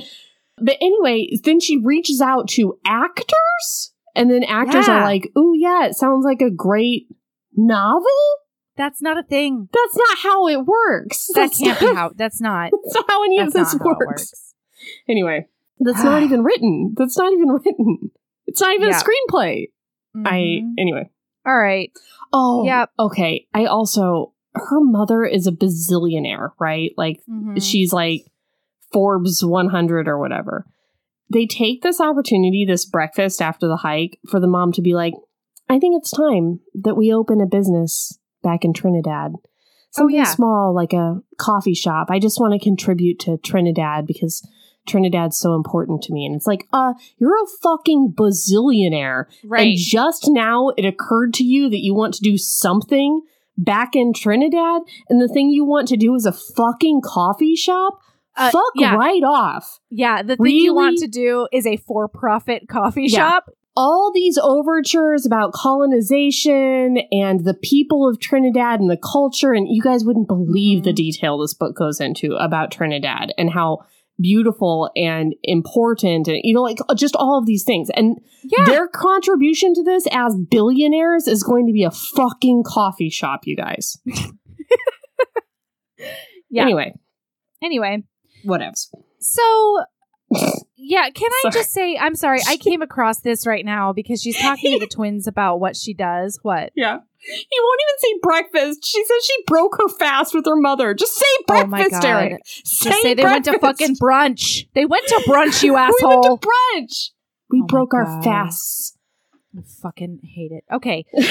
So then, so it said they're talking about her ghostwriting or whatever, and she describes it as this. Mostly been getting contracts to do smut. You know, sexy bathtub masturbation books. Erotic books with weak plots and soft endings. Yep. Go fuck yourself into oblivion. Yep. Okay, so now we have to go. We're going to Greensboro, I think. Yeah. And Carl has invited her to Greensboro. They drive there. They Can I just say, I herbsed where they were going to go to Greensboro to meet his client. And so this whole road trip, I was just like, where going? What doing? Why so far? Like, first they were driving through Atlanta, and then, and we know every road. He talks about every stop fucking sign, every stoplight. turn, every bumper sticker they encounter. And I'm just like, why far? Why 60 miles out of Atlanta? Where going? Who meeting? I was so confused. Anyway. Yeah, because Carl is a photographer and he mostly does erotic photo shoots. So they're meeting a lady who wants to have sexy photos taken. She sees an advertisement for this club Trapeze in that's like a sex club where you can do as little or as much as you want. And he took the photos of all the sex ladies for Trapeze. Yes. All right, so they do a lot of like fellatio and him fingering her on the way, like a lot of it. Much fingering. And nobody gets to come. And she never thinks to herself, I'm just going to come now. No, she's always like, I have to hold back. And it's like, why? You're capable of multiple orgasms. Does Eric Jerome Dickey not know that? No, he talks about how she's capable of multiple orgasms, and then he never gives her any. God! Also, this is where she finds out that Mark's wife is a local television newscaster named and he Jewel. vilifies her so hard. Yeah. Jewel Stewart, who is nicknamed the Jewel of the South. Can you imagine a situation where a local Atlanta newscaster is nicknamed the Jewel of the South? Absolutely I would boycott that station. But Carl clearly hates her. He calls her Little Miss Pussy Controller. Oh, wow. And she, like, the way, oh my God, we have to talk about that climactic scene later on because it is a fucking mess. Yeah, in about an hour we'll get there. Yeah. The way that she vilifies this wife is just insane. She sees a picture. She says, I stared in the eyes of the woman who had Mark in a horrible marriage. And it's like, well, Mark's currently sleeping with you. You have no idea who's the villain in this marriage. Yeah. You have no idea if she has a horrible marriage. He told her that they don't have sex very much. But that does not mean somebody has a horrible marriage. But it also doesn't mean that that's true. Or her fault. Like it may be that she wants to have sex with Mark every night, but he's stepping out with random ladies he's meeting at the W. Sure. And that's why he's only having sex with his wife 4 times a year. Okay. All right. So, okay. And this is also like his cock is always referred to as a blessing on this fucking road trip. Hey, Erin, when you have ever been in a sexy situation, have your breasts ever felt heavy and filled with desire? No. I'm going to say not a single time. I'm going to say never. They have never felt. It almost makes me think of Mean Girls when she's like, my boobs can tell if it's raining. She grabs her boobs and she's like, filled with desire. Okay. Someone who is breastfeeding recently told me that when their boobs filled up with milk. No, this is my other friend. I know that it is because I know who was with us. I'm just saying, I have also told you this. That her boobs had to pee? You didn't tell me that. That was my other friend. I have told you about like the deluge feeling. Sure, but like specifically, I've never have to pee. It's like a whole different imagery for me that like freaked me out to my core, and I never want to have anything to do with, oh no, my boobs have to pee. Sorry, that's a small tangent in a 4-hour podcast. Moving on. Okay, you want to hear everything I hate in this book in one passage? Sure. Oh, I'm sorry. We can't do this yet. We have to talk about how when they stop first. I'm sorry. We got to go to Rug Shop first? Yeah, we got to go to the Rug Warehouse first. Rug Warehouse was, besides Kunta Kinte, the worst it part. It was so triggering for me of this book. Wow. I had already put it down and walked away one time because I just couldn't stomach it. And I think that I probably couldn't stomach it for like a different reason than you. But let's find out. Let's bring it. Bring it. So he takes her into this rug store thing, and they go upstairs to this like disused, never cleaned bathroom. Yes. And then like they're up against a wall at first, I think.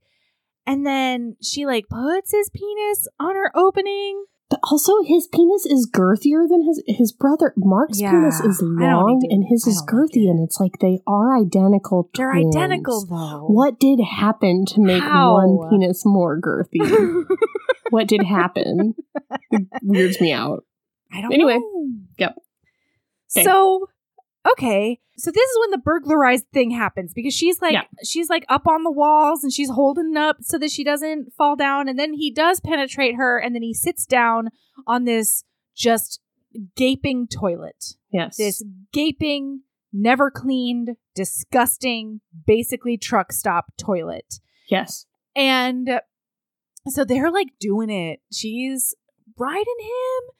And then he takes out his phone and he calls his brother.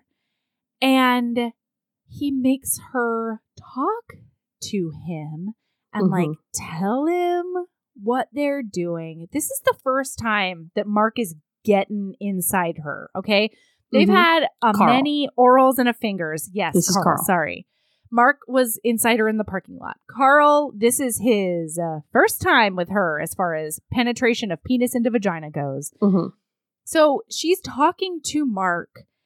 And then, like, she hangs up because she is weird about it. She feels weird about it, which, like, same, friendo. Yeah. And then a man comes and is like, I'm about to lose it out here. I gotta shit. I gotta do the thing. I gotta use that toilet.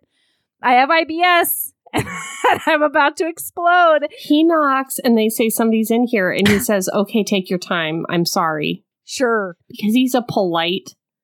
nice man. Yeah, he's just a dude who needs to shit. Justice for elderly man in Rug Shop. Anyway, keep going. So then she's like trying to stifle her moans. And then she does one of the grossest things I've ever read in a book forever. And that is that because she cannot stifle her, I'm sure, either voluptuous or sing-song moans. Oh, yeah, sing-song. Because sing-song happens 25 times at a minimum. It's because of the Trinidad accent that she does not have that he's alluding to.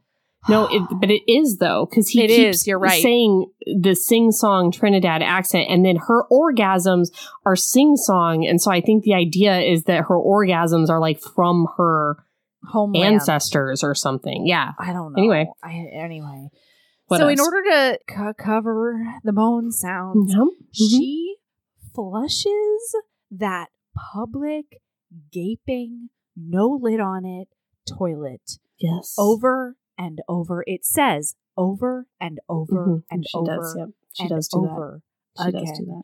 And all of the bacteria and the fecal particles that have lived in that toilet for the past 15 years just bathe her yoni and his lingam, and her fucking mucous membrane just gets covered in historical shit from this toilet.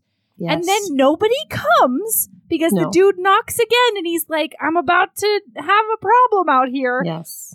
And so she jumps off of him. Carl, he keeps trying to pull her down. He's pulling her down on his penis, and she like rights her clothing and escapes. She goes past this poor bystander and from the men's room, and then she goes past this other person who's with him. Maybe like his wife or something. It's like an older lady. I don't remember. And then like she goes down the stairs, and this is when it says, so after this flushing of a toilet bullshit, it says, I moved ahead of Carl, motivated by the mean look in his eyes. He hurried after me, the darkness in his beautiful eyes saying if he caught me, he would fuck me on the dingy tile floors in the lobby of the rug warehouse. He would fuck me, then grab my hair and drag me back inside and fuck and sodomize me on each of the 50,000 rugs, would abuse me until my body was covered in rug burns, hands over my top to stop my breasts from bouncing. I ran hard, laughing. Unfulfilled desire motivated his chase while blue balls slowed his stride. He could have caught me if he wanted to, could have caught me the way a parent caught a child. But he let me stay just out of reach, every now and then speeding up like he wanted to capture me and make me his POW. Each time he sped up, I jogged a few feet, laughing, refusing to be trapped. He chased me because that was the way it was designed. The sperm always chased the egg. In that one passage, we've got violence in his mean children. look. We've got children. Sexual We've got violence. Illegality with sodomizing. Yep. We've got sexual violence with the abusing me. We've got POWs. Come on. And then we've got gender essentialism with the sperm always chases the egg. I mean, blue balls as well. Like, and then also blue balls just feels crass and why. As if a man with blue balls can't control himself and will commit some sort of sexual violence in order to achieve release. That one passage, Aaron, it has everything. Well, Melody, have a new hard limit to add. If you recall, I have articulated 4 hard limits throughout the life of the show. Yes. One is masquerade masks during sex. One is having sex against a window in a skyscraper from behind so that you are facing out to your imminent doom. One is food in the sheets. Yeah, definitely. Definitely, I've heard that. I'm now not remembering the 4th, but there is a 4th one as well. I don't remember what it is in this moment. But the 5th is now sex that inconveniences the elderly. There was so much going on in this scene with the toilet flushing and the disgusting bathroom and her trying to get away and him like forcing her. We kind of brushed over this, but she is actively trying to get off of him and he is actively forcing her down on him. In a very not super consensual way. I revoked consent. The phone call with the brother. I mean, there's a lot of hard limits to be had here. Yeah. All I could think about was that poor old man outside. That it's like he didn't ask for this. You know, it's just what they did was just mean. He's just holding his sphincter so hard. Whatever horrible shit you want to do to each other. Yeah. But don't bring the elderly into this. Don't do that. Really upset me. I can't remember my other hard limit. But I think this is number 5. Wow. Anyway. Yeah. Okay. Now I feel like there's a lot that happens. Well, wait. No, I have to do another segment. Bing, bong, bong. Bing, bong, bong. She casually mentions in the car, do you know where I can find some paramethoxyamphetamines? Oh. Did you notice that? I forgot about this. I have wiped it from my memory. They're just joking around. He says, like, Logan calls and she's like, this jerk in Memphis, blah, blah, blah. And they're laughing. And she's like, do you know where I could find some paramethoxyamphetamines? Because I'm like really depressed or whatever. Which is like, just don't. Who says that? First of all, just say PMA or PM or whatever. It is. So there's MDMA, which is ecstasy, and then there's PM or PMA, which is paramethoxyamphetamines. Okay. And it's like, it's in the same family, but it's a much more lethal version of MDMA. And often PMA is sold as MDMA. And so people will pop 1 or 2 when they should really take a lot less and accidentally die. It happens very often. Or people who are manufacturing drugs will make them together in one pill, like, ooh, this is MDMA and PMA, like, and the interaction kills people. It's a very dangerous drug. And it's not ecstasy. Not that ecstasy is not a dangerous drug, because it is. But the lethality is much higher. Dangerous. And it's just it's just like a designer. I don't know. The casual mention of just like dangerous drug use was very weird to me. And to like spell out the scientific like name for it instead of just like who in the world would say that instead of either the abbreviation or whatever street name, you know? All I know is that when I go to the raves, I definitely approach people and I say, do you have any of that methyllenedioxymethamphetamine? I know, right? Like, who does that? That's what I say personally. And you do that because you're an intellectual? I'm so smart, Erin! You don't want to debase your language. I would never. They're like, from what I hear, it's better than ecstasy. And it's like, don't do that. Don't put that out to the masses. Yeah, please. Don't do drugs, HBs. So they meet Carl's photography client. She hates her on site because she's beautiful. Yes. And she feels very, very threatened. And then she's like, why am I having all these feelings of jealousy? As if jealousy isn't a completely universal human emotion. Instead, she says, for a woman, the need for love moved us into the realms of sex, took us where we felt good, where we felt special, where we bared ourselves, and each moan was a moan of trust. Each moan was asking that we not be betrayed. As if that is a purely female experience. Right. And we also skipped over where they like share bad sexual experiences. And he talks about this lady he made come so hard she like shit herself. And like this other lady who was real stinky because she didn't shave her bush enough. They do. Why does he make everything gross? So she hates her. They do the photo shoot. God. She hates her right up until she starts like complimenting her beauty. Like she hates her, hates Kiki Sunshine. And then Kiki's like, you're really pretty. And she's like, me? Pretty? Maybe she's all right. Yeah, she also doesn't like Kiki until she believes that she is superior to Kiki Sunshine in every way. She talks at length about how Kiki Sunshine is not money smart because she has really nice things in her apartment, but she doesn't own a house. As if external factors like bad credit doesn't exist.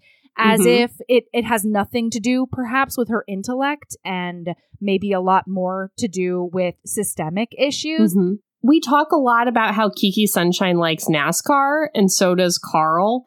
Yeah. And I feel like that is another commentary on like dig. Carl is like the tattooed dumb twin, and Kiki Sunshine is not smart, so they appreciate something like NASCAR. Yep.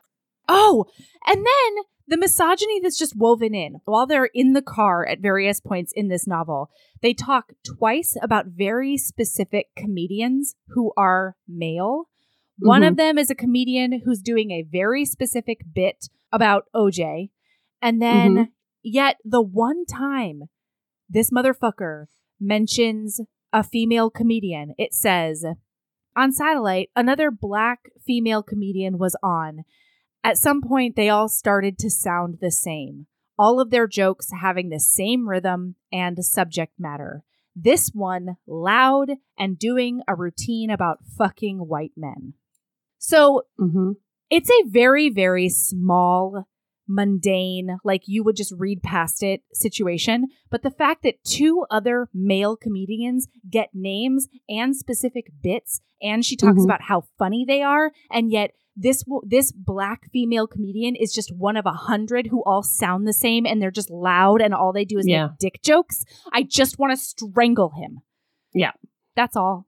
Women are funny. Not right now. Not in this particular episode. Not right now. But I would ask you to go back into our other episodes because we are fucking hilarious. Kiki Sunshine. You asshole.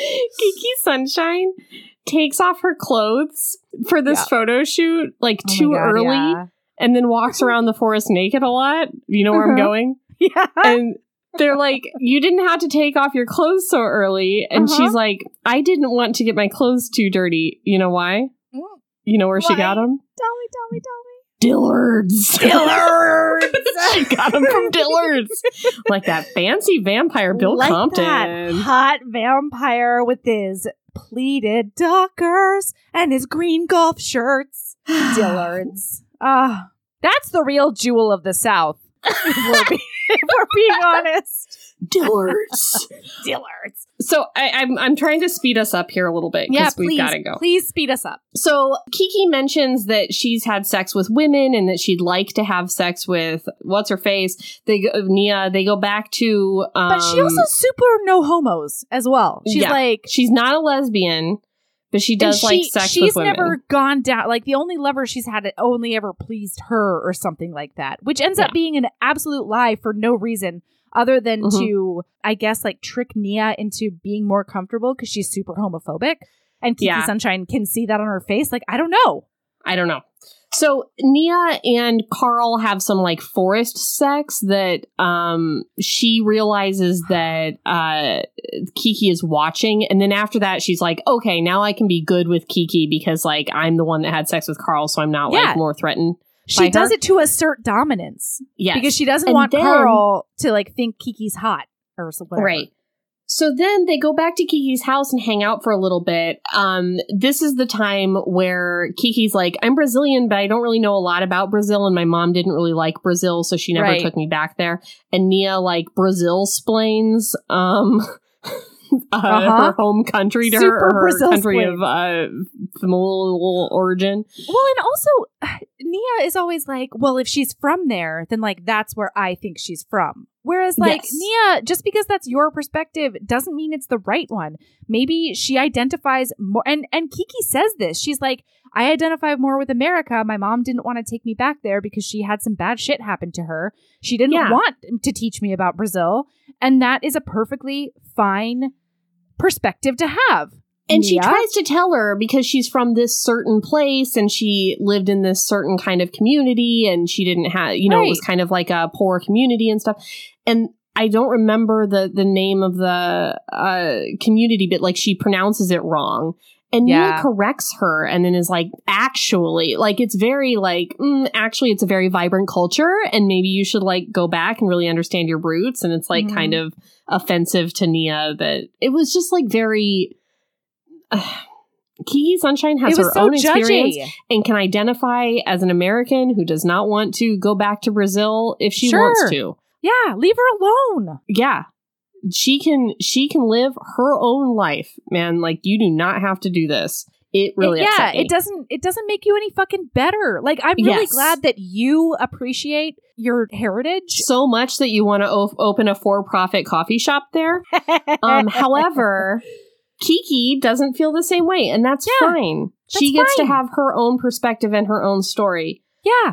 Well, but don't worry, because Nia powers of correction are wide as they are deep, She's Mark and Carl, long and girthy when it comes to pretentious corrections. Long and girthy. So when they leave, Kiki slips a note to her that says she wants to pleasure her sometime. Mm-hmm. So then when Carl and Nia get back to the hotel, Nia says she wants to go on a run, at least 10 miles. You guys, she's so athletic. And she wants to go run in the direction of Kiki's apartment. So she does. She ends up at Kiki's apartment. They do lady sex, and it's very shameful for Nia. Wait, can I read a section of it? Yes. Because it made me so mad. Okay, so they're full on doing it, okay? They're having full on sex. And it says, Nia felt her happiness harden her clitoris, and at the same time, her moans released her deep-rooted pain and sacrifice. Oh, yeah. Mm-hmm. She moaned, and every sound made sense to me. And in between her moans, I felt her thoughts that told of her search for love, for a husband, for children, for family, and how that quest had left her disappointed and afraid. Mm-hmm. I felt emotional. I understood her and became emotional.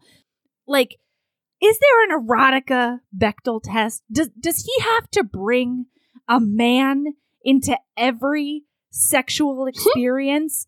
Like, this is just two ladies licking on each other's clits. Let them do that. And God damn it. May I ask, as a straight woman who, Sure. It's been well documented on the podcast, can't go down there even if she tried. Yeah. Do women ever just bash vulvas like this? For part of the sexual experience, they just bash their vulvas together.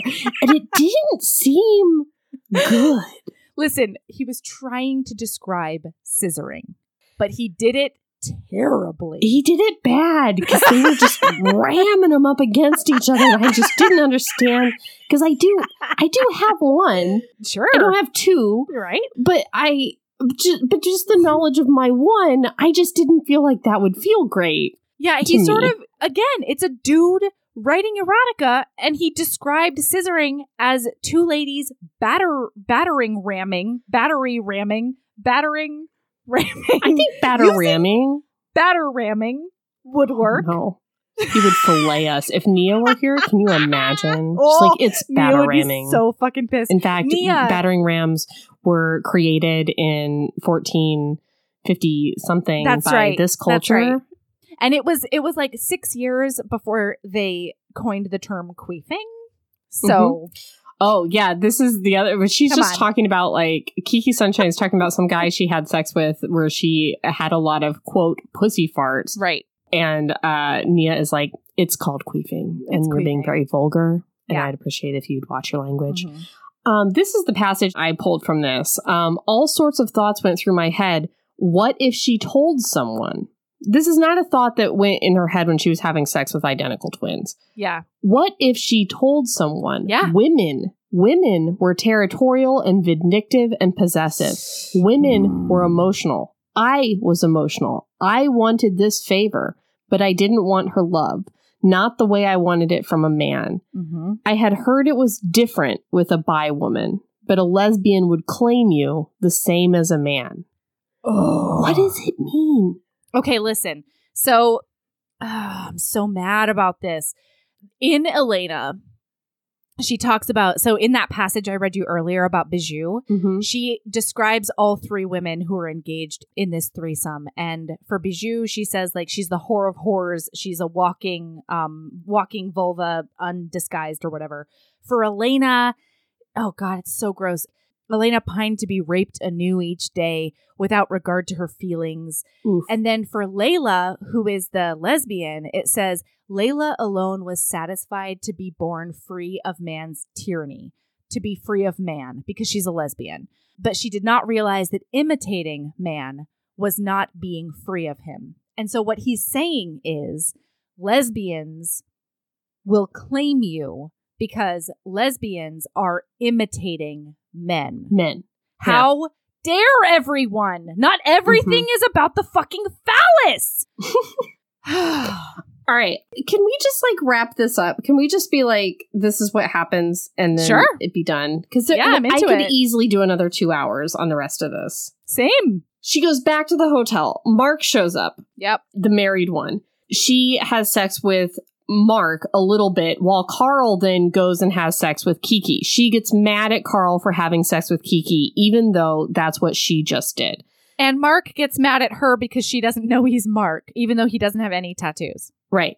Then everybody shows up, including Kiki, and they have a group sex situation with, like, blindfolds that's very jealousy-ridden in every direction. It's awful. Then Mark and Carl do DP Nia. It's her first anal experience. A lot of chocolate starfish there. Tons of chocolate starfish. More starfish than you can handle. More chocolate than you can handle, too. Then they go back to Kiki's house. Then they and then she gets mad that they DP Kiki, and she's like, it was a test. I now know that I'm exactly the same to both Mark and Carl, because I wasn't the special one who was the only one to benefit from the DP. Meanwhile, Carl and Mark apparently DP ladies, like, all the time. They've told her about, like, 5 ladies. It's their preferred sexual method. Yes, they love it. It is their kink. The way these two prefer to have sex is together, preferably DP. Also while angry at each other. Fucking livid. hate each other. So then they go back to Kiki's house, which is just Pier 1 Pottery Barn. Come on. Crate and Barrel. Bleh. They have more group sex. At one point, we get a dream where Nia's mom walks in, which is a lot. Why? We also get this nightmare with Logan where he's like masturbating and then like his cum is like filling up a room and it's like getting on her shoes. And then all of the sperms are yelling at her. It's a lot. So then she drives home. She agrees to have lunch with ex-boyfriend Logan for no reason. She goads him into calling her a whore. Actually, and then it's like the worst thing that's ever happened to her. It's really scary, though, because right before that, Kiki Sunshine talks to her about this ex-Logan, and she's like, he might just need to get one more fuck in. A lot of men won't give up unless you give them that one last time. And it says that, and then it says, I agreed to have lunch with Logan. And I was like, oh my God, do we have to watch to read about this? And so my lizard brain was on fire the whole time. Yes. Oh, and then she keeps being like, what do you think of me? What do you think of me? What do you honestly think of me? And he's like, I think you're a whore. I think you're a pro bono whore. You know? And then she's like, how dare, for like 25 pages. Yeah. Because that's the worst thing you can call somebody. Yeah. That's the worst thing a woman can be. Oh. Okay, so then she has sex in a bathtub with Carl. My only note here was that Carl does have a bathtub that can fit two Rhysand. Carl managed it. Rhysand. Then she again has sex with both Mark and Carl. Oh, because Mark just like his twin spidey senses go off, and he just shows up. Carl is deep dick in her doggy style, and then she hears like the front door open, and then she hears the elevator because they've got these McMansions, and then Mark shows up, and she's immediately like, "Get over here and let me give you a sloppy BJ," and then he leaves, and he tells her not to come for Carl, and she, in front of Carl, says, "I'm sorry, baby. I can't stop myself from coming for your brother." And I'm like, justice for Carl now? ? Yeah, I don't know. Confused. Everything feels so yucky. Then he leaves. She sends Mark a text. Yes. Oh, I'm sorry. I'm so sorry. It's just one other time when she looks at Logan and she says, your sex was commercial, never literary, too predictable to ever become mythical. Fuck you and your hatred of genre literature. Okay. Oh, yep. Okay. She sends Mark a text that's basically like, I've loved how much sex we've had over the past few weeks. She says, I love licking your lingam, Aaron. She uses the word lingam, which I hate. Boy, do I hate that now. And then she gets a text back from Mark that says, meet me at a coffee shop tomorrow and we'll have some nice coffee dates. Yes, but then when she gets to the coffee shop... Dun.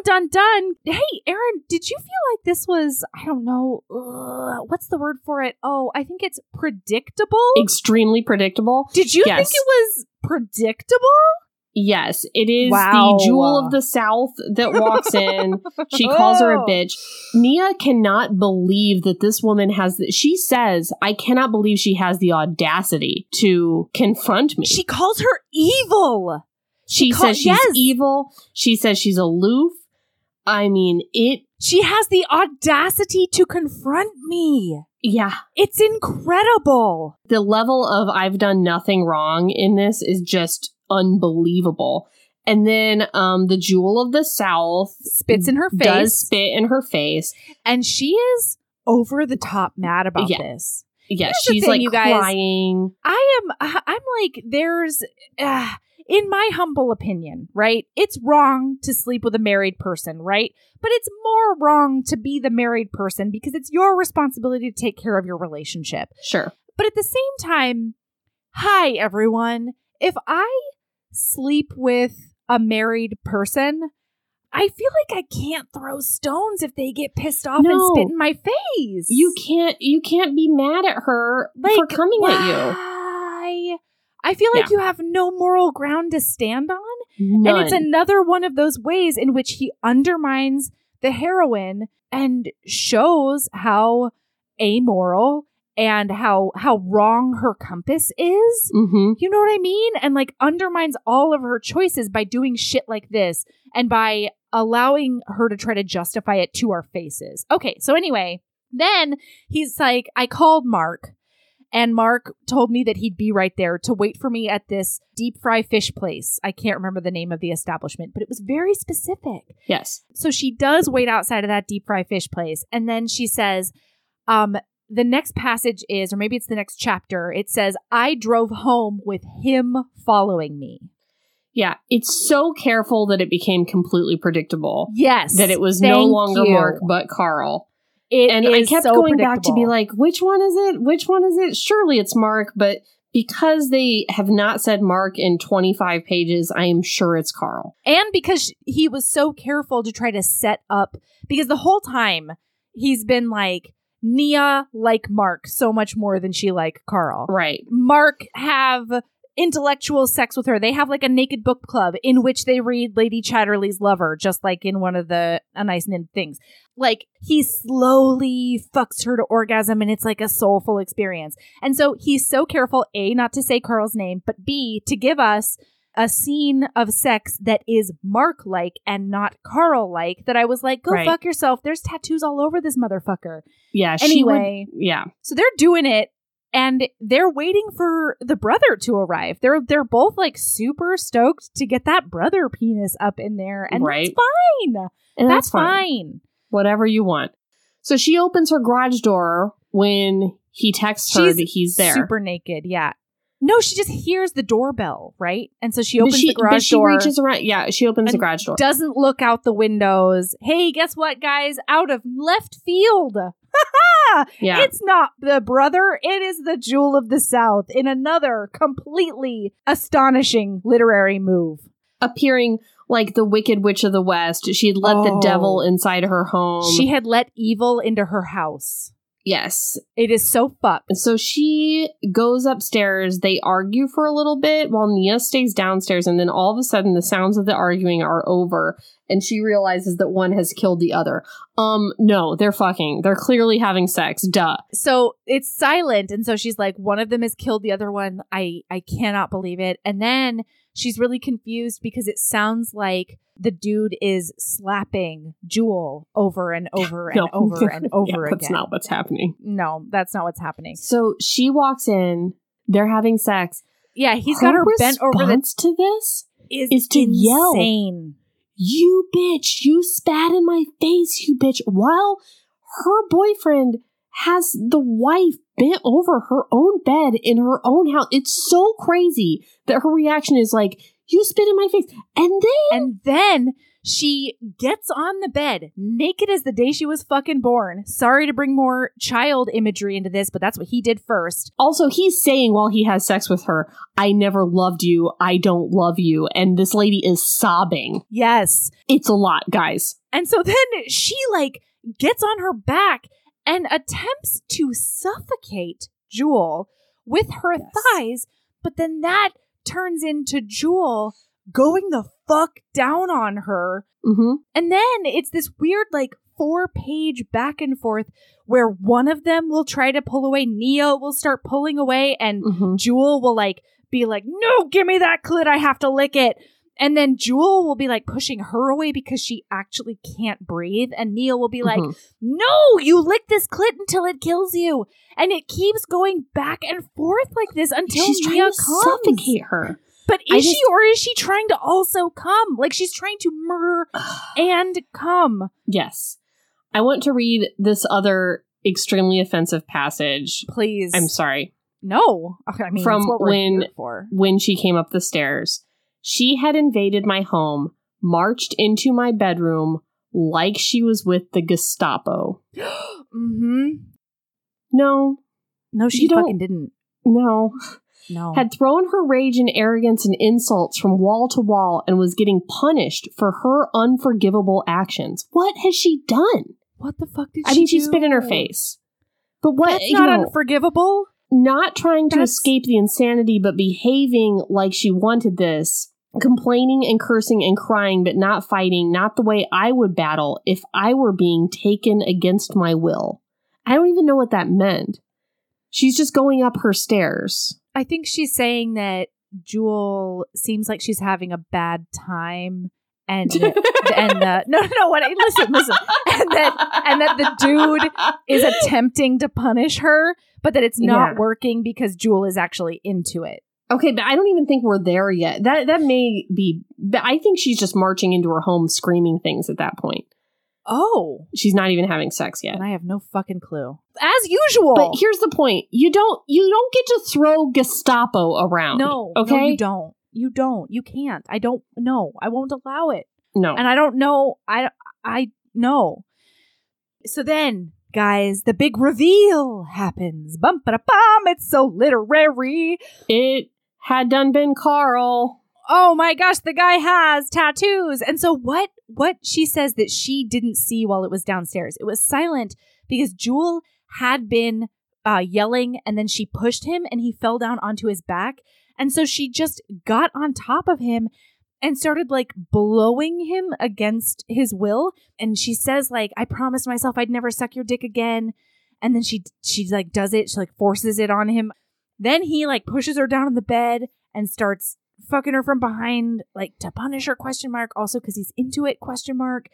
And then the whole scene that we described already happens. Mm-hmm. But it's Carl, it's not her husband. And she tries to scratch off his tattoo of Kenya, the girl that he used to love. Yeah, there's been this whole thing, you guys. This whole thing ends. It does end. Carl leaves. Yeah. I do want to say that one of the ways this ends is this. I had to get up. I had to kick this evilness out of my bed, grab her by her hair, and drag her down the carpeted stairs, open the front door, and drag her down the concrete stairs and throw her out on the streets. It was my right to beat her like a slave. Oh, God. I was going to beat her until I became the lead story on the news. I would beat her so bad that Atlanta would forget about Michael Vick. Yikes! Why? So she sticks around because there's like a tornado and they have to get in a bathtub together. Yeah. But here's the thing. She tells her this whole sordid history about like fucking both twins and it just being jealousy and bad. But not at the same time because she was too puritanical in her words to do that. And she it's like blows her mind that she never thought she could maybe have both twins or something like that, which like she couldn't in the first place. Like that's not even a thing. Like Mark loves you, Carl doesn't. Sorry. But basically the whole story boiled down is she wanted Carl first, but then she like ended up on a date with Mark and then decided to start seeing Mark. Then they all took a trip down to Jamaica, and Carl was off again with his on-again, off-again girlfriend, Kenya. He has tattoos of her face and her name on his body, like throughout the novel.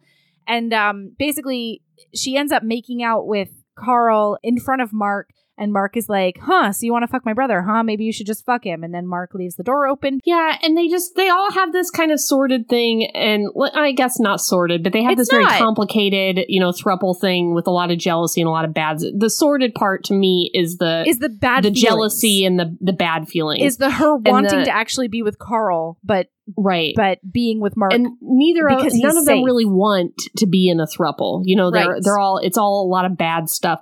Right. And then she basically tells Kenya that they're in this throuple and ruins that relationship. You guys, it doesn't matter except that Nia decides to wash her hands of the whole situation pretty much. Then she goes to Trinidad. Then she does go to that trapeze club. Are we done? She hallucinates a nice nin and both of her lovers at trapeze, but now we're done. Okay. Yeah. And then it ends on a nice nin quote. Listen, so here's the thing. I am not actually a big Anais Nin fan. Like, I haven't read a ton of her stuff, whatever. But the one thing that I think most people can agree on is that if nothing else, if you want to say that the rest of her shit is awful, the one thing that makes Anais Nin badass is that no matter fucking what, she was never ashamed of her sexual exploits, of her sexual decisions. To include having sex with her father. She owned everything she wanted, no matter how taboo it was, no matter how looked down upon by society. She refused to fit into the mold that people wanted her to. And that, if nothing else, is commendable. And what really pisses me the fuck off is that Eric Jerome Dickey, in it, from my perspective, tried to create this homage to Anais Nin with like blatant imagery. And I mean, he evokes her image constantly in this thing. And yet this novel is so filled with shame and questioning, and I'm dirty, and was I born this way? And am I feeling these confusing romantic thoughts because it's my female nature? Like, it says, a woman let a man penetrate her and emotions fought with logic. That was our faulty wiring at work. That was our never-ending struggle with nature. At least it was mine. I could only speak for me. Men said they loved you to get sex. Women had sex hoping love was at the end of the rainbow. Yeah. It's so like the slavery imagery, the we are like she can't help herself and she has to submit to these desires. Like it's so interlaced with shame and misogyny and fucked upness that Anais Nin would be so angry, I think. Yeah, and the thing that bothered me the most, I think, was just laying in these very the slavery imagery, the Holocaust imagery, like POWs, like that kind of stuff that I found to be very triggering, I guess, just in the middle of stuff where it didn't belong, and triggering in a way that I don't even really feel entitled to as a white woman. Correct. But it would still really upset me. And it came out of nowhere and it wasn't earned and there was no payoff. And I felt like a lot of that was just used as a tool for either shock value or a way to show, or worse. And I think that combined with the just kind of casual shaming, I honestly feel like casual socioeconomic shaming, poverty shaming, fat shaming, woman on woman, not like other girls shaming was just upsetting. It was rampant.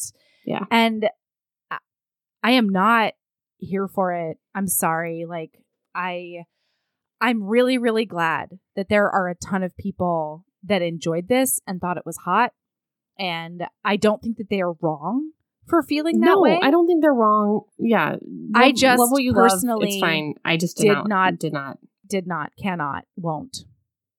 So that's where that is. Do you have a lady love? Wow, do I have a lady love is a great question that you just asked. I did cut it off at 2 hours and 40 something minutes. Whoa, great job to us. This is going to be our longest episode. Yeah. Lady love. The one I can think of right in this moment is I have to echo your Never Have I Ever. You sort of threw it in as like an also this is really good, but Never Have I Ever on Netflix. Oh, it was so good. Wasn't it delightful? Yeah, and it was so it was so fun and it was so empowering and it was so like, and it was a very sneak up on you emotions.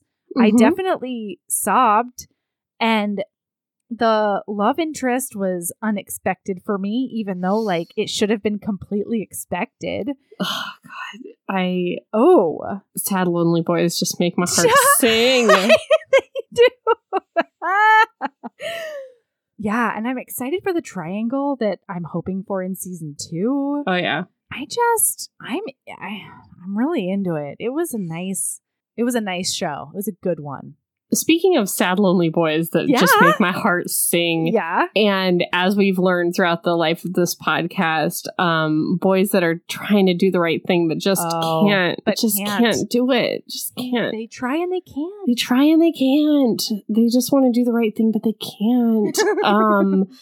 My friends up here in Alaska and I have just discovered a little show called The Vampire Diaries that we totally slept on for apparently 2 decades. And it is a delight.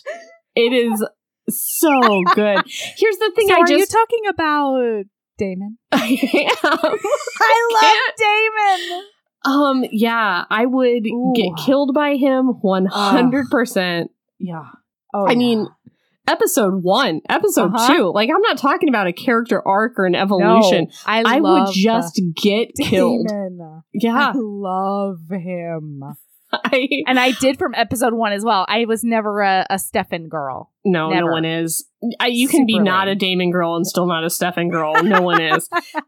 But yeah, I slept on this. It came out during a time where I was too cool for school. And I was like, why would I watch high schoolers like Dry Hump when I can watch True Blood? And the answer is because it's great. Because it's excellent.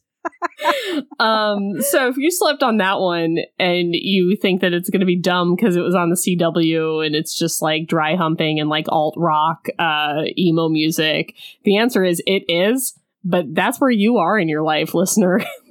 It's good. So that's my lady love. Wow. You can find us everywhere. Just Google Guys, Heaving just, Bosoms and you'll find it. It's fine. All right. Keep being a badass. And love yourself as much as you love the friend whose boob just popped out in the bathroom. And you gotta lick it. And it bounces around and then you just grab that boob and you lick it twice and then you put it back. You put it back in that shirt. And that's how you know that you're good friends. That's how you tell everyone. That is your billboard that says, we are good friends. Real good friends. And do not make this a challenge on the Heaving Bosoms Geriatric Don't you fucking dare. You are not allowed. I will shut that shit right down. The True Friends Challenge. Slurp, slurp. All right. We done? Bye. We're sorry. Bye. Goodbye. We're sorry. If you made it this long, we're sorry. We love you. I'm sorry. It. Goodbye. We'll be better next week. Bye. Yeah, we'll be funny again someday. Bye.